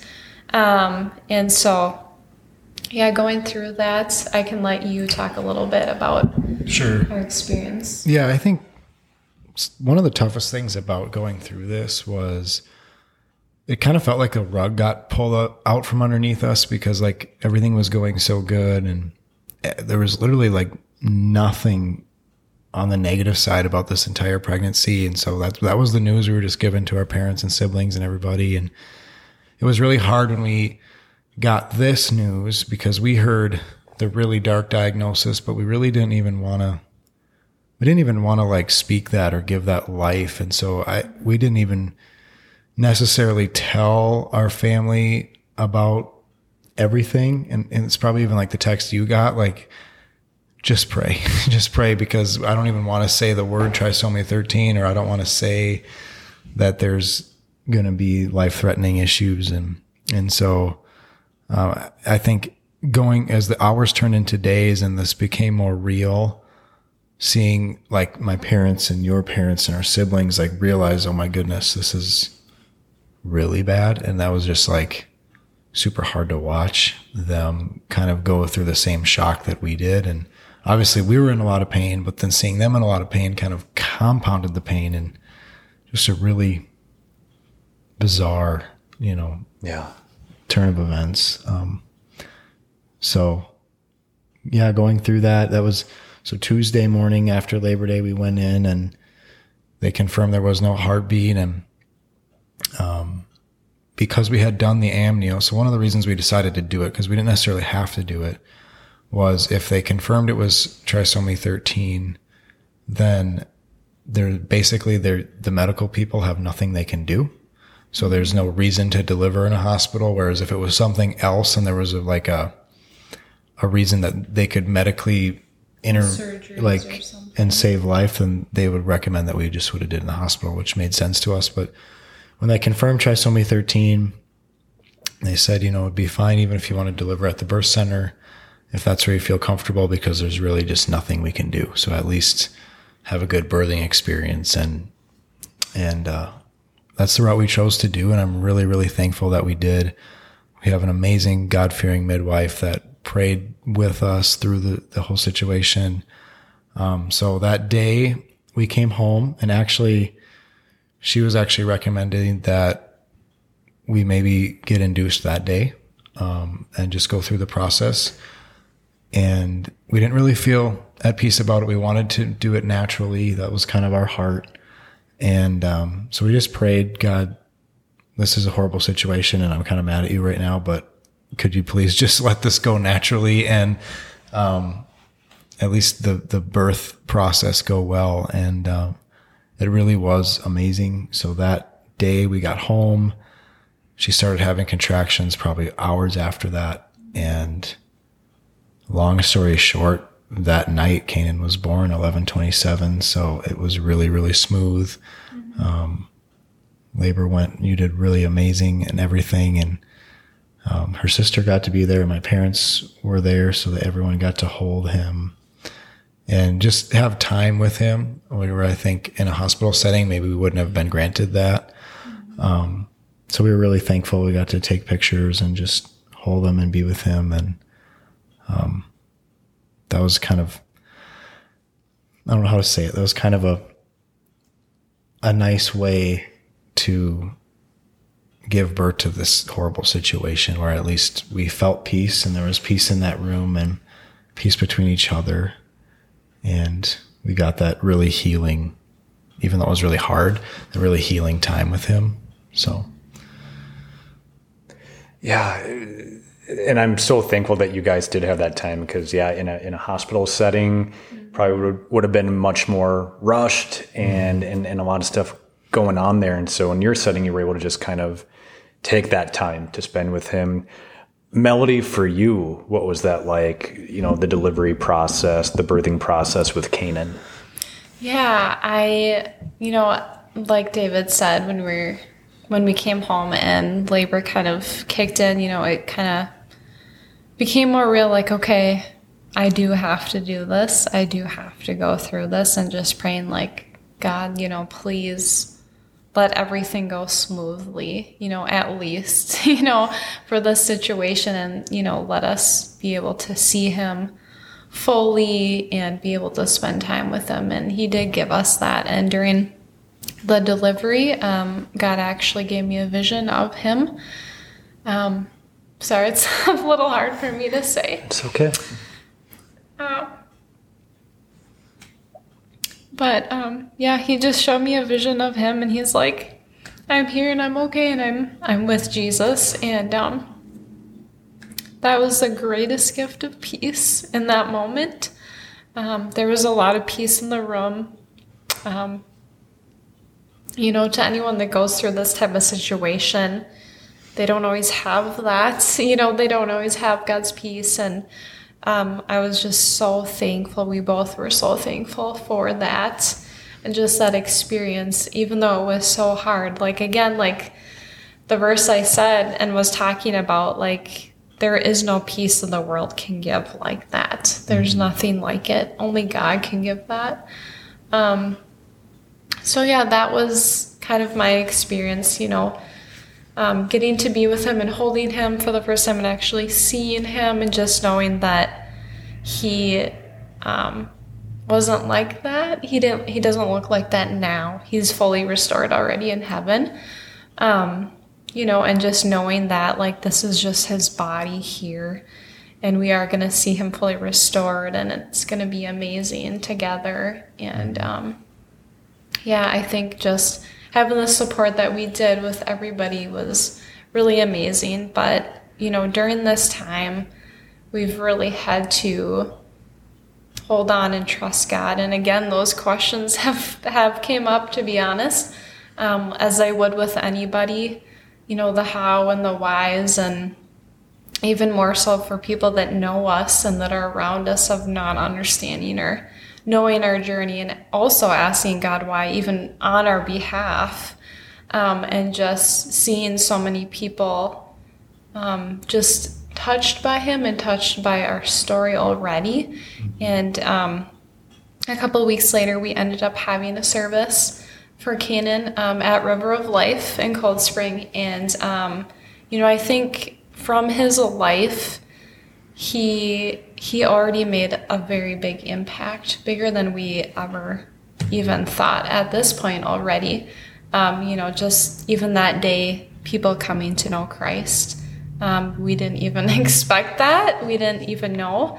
And so I think just even that alone, and, I'm sure he's up there smiling because he knows, that God is already using him for that purpose. And, that also gave us peace too, like something good is coming from this. Yeah, I think going through the service and trying to just remember him and honor his life was really healing. It is really healing. This weekend we celebrated his due date, October 15th, which is ironically is Pregnancy and Infancy Loss Remembrance Day in our country. So it's really interesting coincidence, to say the least, that was his due date. So we were able to just gather with some other bereaved parents and release lanterns on a lake and say their names. And then yesterday we got to gather with our families. And what we've done is we've created a little memorial garden for him. And so where we buried him, we named it the Land of Canaan, because his name is obviously a biblical name that we believe was our promised land. And so that's why we named him Canaan. And so we created what we call the Land of Canaan on our property, and we planted an oak tree in his honor. We had a bench made, and the wrestling team gave us a maple tree. So we're kind of like starting this memorial garden for him. And our families got together and just released balloons for him this weekend, which was another really healing, super hard day. And, I would just say for anyone who's going through something like this or anything that's painful, that it's okay to cry. Like, it's okay to feel all the emotions.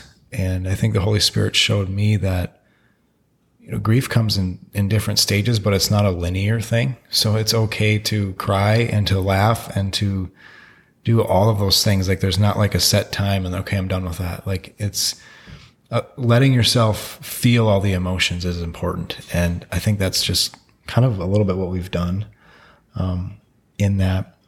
And then really wrestling with God, because like you said, like we've talked about in this podcast, we've gotten prophetic words. We thought that this was the answer, and just really just like, man, what is going on? And this random freak thing that happens to like 0.00001% of people. Why us? Why now? After all this? And I think, I don't know if I can find it, but I think it's in Deuteronomy 29:29. The secret things belong to the Lord our God, but the things revealed belong to us. And I think there's just some things that we don't understand, and those secret things really belong to him. And I think that through this, again, we're being embraced by the one that's most dear to us. And one of the things that he spoke to me early after his death, I think the very next day, let's see if I can find it here. Just going through my notes, is don't let lack make you run in shame. Frustration is an invitation. And I really felt like I was frustrated. Like I was frustrated with God. Like frustrated, like, God, if this wasn't going to happen, why'd you give me that word? And he just felt like he said, frustration is an invitation. Don't run in the frustration, but come get to know me, really know my heart. And it's really an invitation to go even deeper in our relationship with him. And as we do that, we continually, like I said, every day, day by day, find healing and find comfort and find joy. And it's certainly a process, but I know that God's word is going to come to pass. And we're kind of in the middle of it. I remember Pastor Dylan spoke about this months ago about Noah got a rainbow and Abraham got circumcision, and they both had a promise, but why did he get a rainbow and then I get this, and then I feel like I'm sitting in that moment. We're sitting in that moment right now. Like, I know this promise is coming, God, and I can't wait, but this is hard and we're in the middle of it, and we still love you and we still trust you. And it's kind of where we're at. And I think, David, you just answered the question I was going to ask is, I think anybody listening to this, you lose Esther, you lose Nehemiah, you lose Canaan. I think a lot of people will just be like, why would you continue to trust in God then? Yeah. He's let you down 3 times. He's kind of like teased you with, here's this gift, and then he took it away. Like, I think there's probably people out there listening to this, like, just wondering, like, why would you still follow God after this? And like you said, David, it's just trust. It's faith. And I feel like sometimes we're in situations in life where we can't just say we have faith. We actually have to live our faith. Mm-hmm. Situations where the rubber really needs to meet the road. And those are super hard situations to be in, not fun seasons to be in.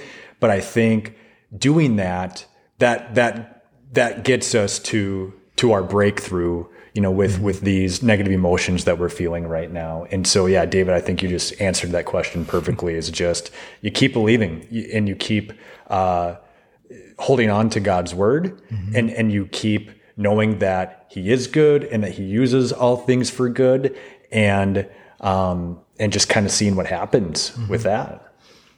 Yeah. Yeah. And I think, we've been encouraged by people around us, which I know you and everybody listening to this, you might know us personally, that have just encouraged us a lot, but we're encouraged by a lot of stories in the Bible, by even the story of David, who I love studying because that's my name. But part of the prophetic word that we received was about there being greatness in our DNA and there being greatness in our seed. And I realized, when David lost his son, and then he wrote many of the amazing Psalms after he lost his son. But then after that, he gave birth to Solomon, who was one of the wisest kings that ever lived. And I think that's encouraging us, like, okay, there's going to be greatness coming out of this. And I don't understand. I'm not trying to make light of death. I don't understand why he couldn't live on this side of eternity. And I don't think I ever will until I get to eternity. I've even wrestled with God with that. Like, God, are you going to show me why? And I felt like he said, no, you're not going to know why. Not until all things are restored, and you won't even have to ask. When you're here, you'll know. And so that gives me great peace, and it kind of allows me to let go too and say, this isn't about me knowing why. This is just about me trusting God.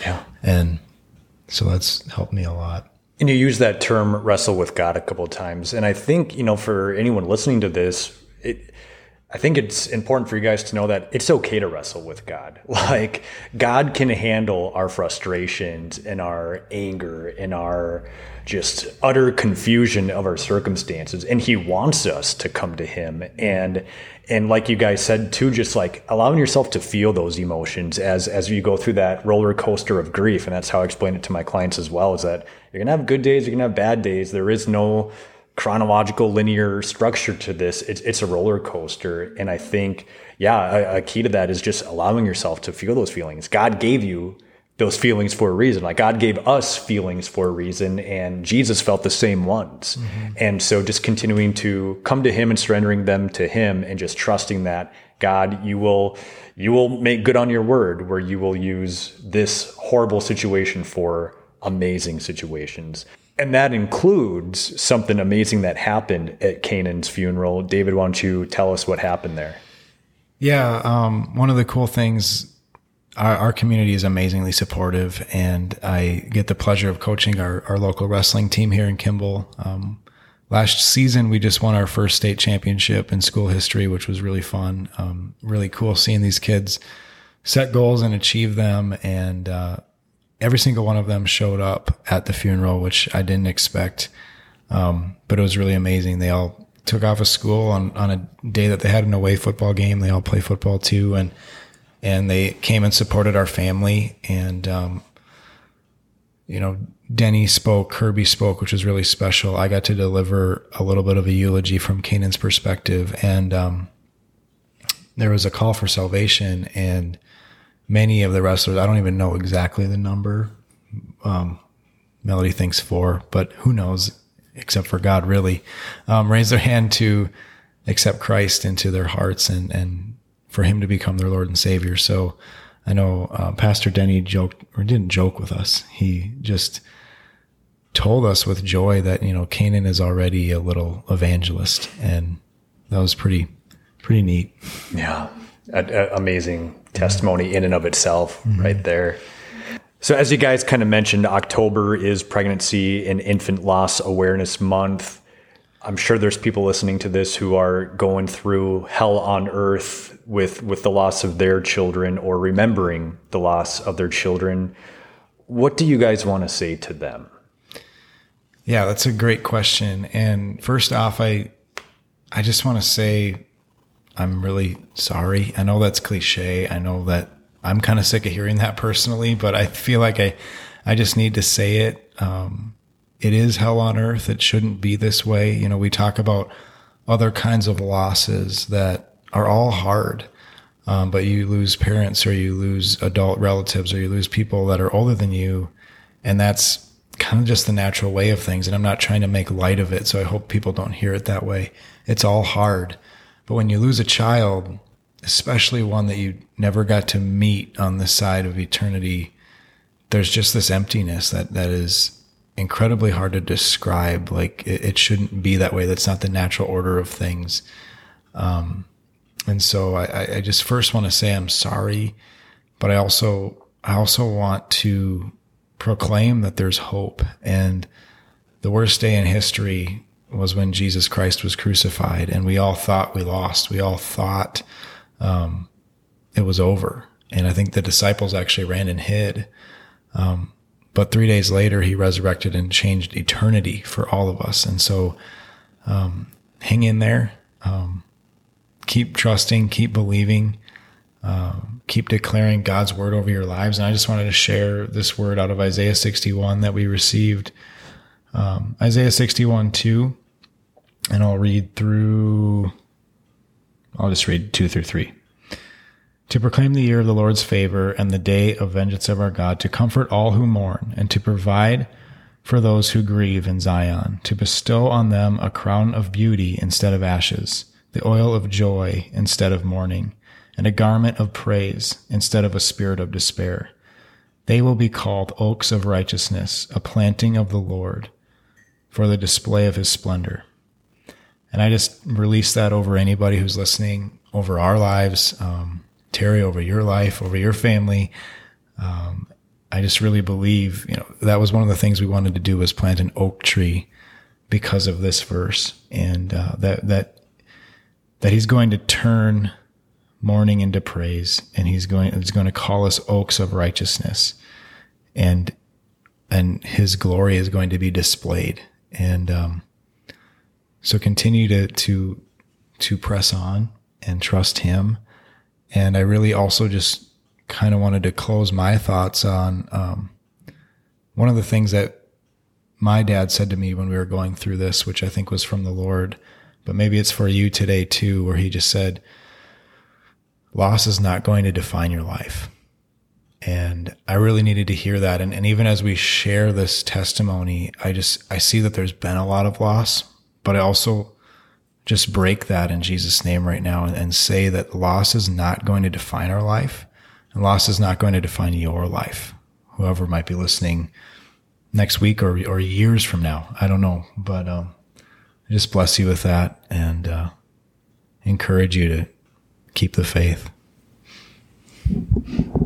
Yeah, thank you, David. I definitely, I would repeat everything that you just said, because I think it's anything that's hard, that someone loses, or someone that someone loses, is hard. And just believing, Scripture really comes alive when you are really searching. Like, I remember just going through my Bible and being like, I gotta find a verse that, not gives me an answer, but just really speaks to my heart that I need right now. And just, spending that time with God. But I just wanted to remind anyone that's listening that no matter how old your baby was, if you lost him at 6 weeks or 10 or 12, 14, 20, whatever it is, they all mattered, and you are a mother and you are a father, and you always will be. At that moment, you became a parent.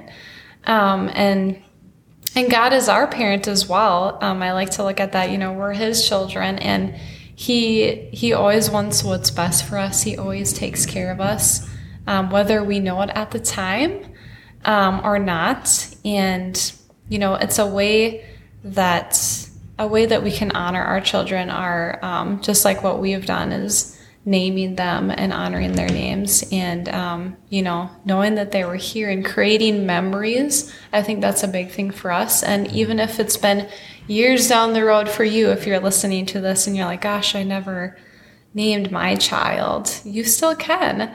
You can at any moment, and you can still do things to honor them and have remembrance of them and create good, healthy memories, for the future with that. So I just want to encourage you with that as well, because I know some people feel like they can't. I've had people come up and say to me, well, I didn't lose my baby at 35 weeks. It was only 8 weeks, and there's no difference there. Don't try to compare your story to someone else's.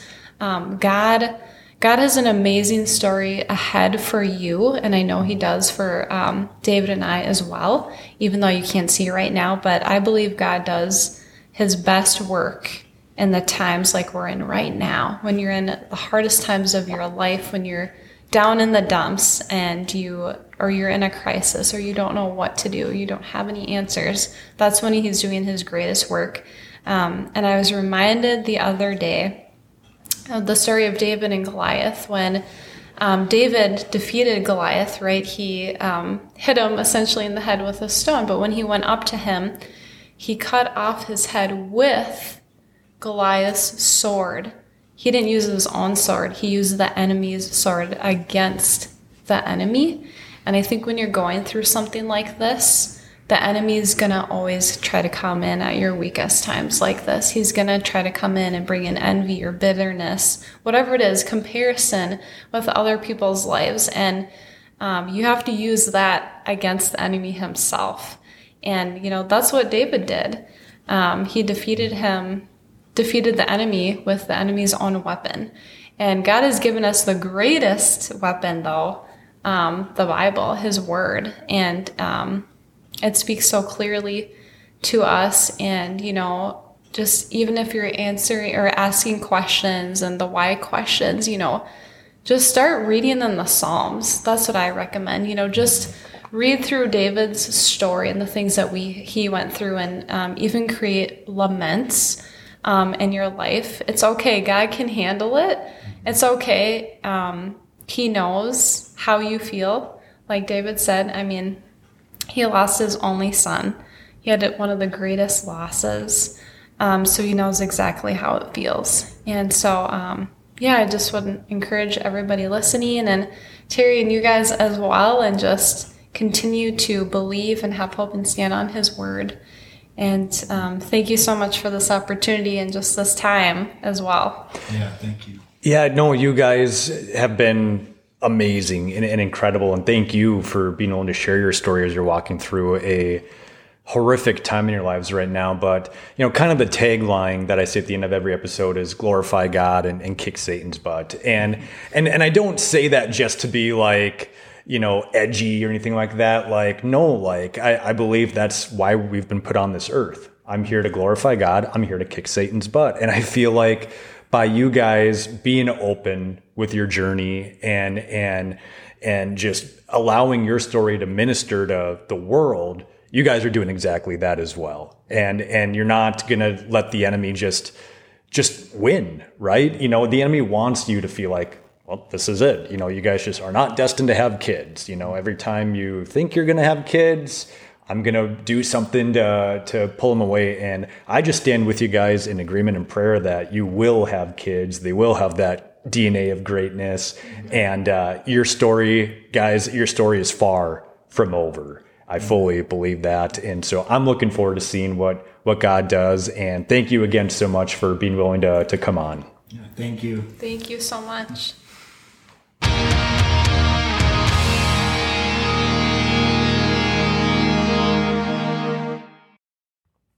Wow. Man, What bravery and courage David and Melody displayed by sharing their story with you guys. But more than that, what hope, faith, and trust in God they have. And that's what David and Melody really wanted to display in the podcast. When I asked what the main message was that they were wanting to get across during their testimony, they said they wanted to give people hope. And I believe they just did. I think their story really goes to show that even though we may not ever understand why tragic things happen in our lives, our job isn't necessarily to try to understand it, but to just trust that God is working all things for good. If you guys have any questions for David and Melody, use the hashtag AskTWT across the Testimonies with Terry social media pages, and we'll have them answer a few. I'll be back next week with another testimony. Make sure to like, follow, subscribe to this podcast, leave those 5-star reviews on Apple Podcasts, check out the merchandise link to grab yourself a shirt or hoodie, and live your life in such a way that glorifies God and kicks Satan's butt.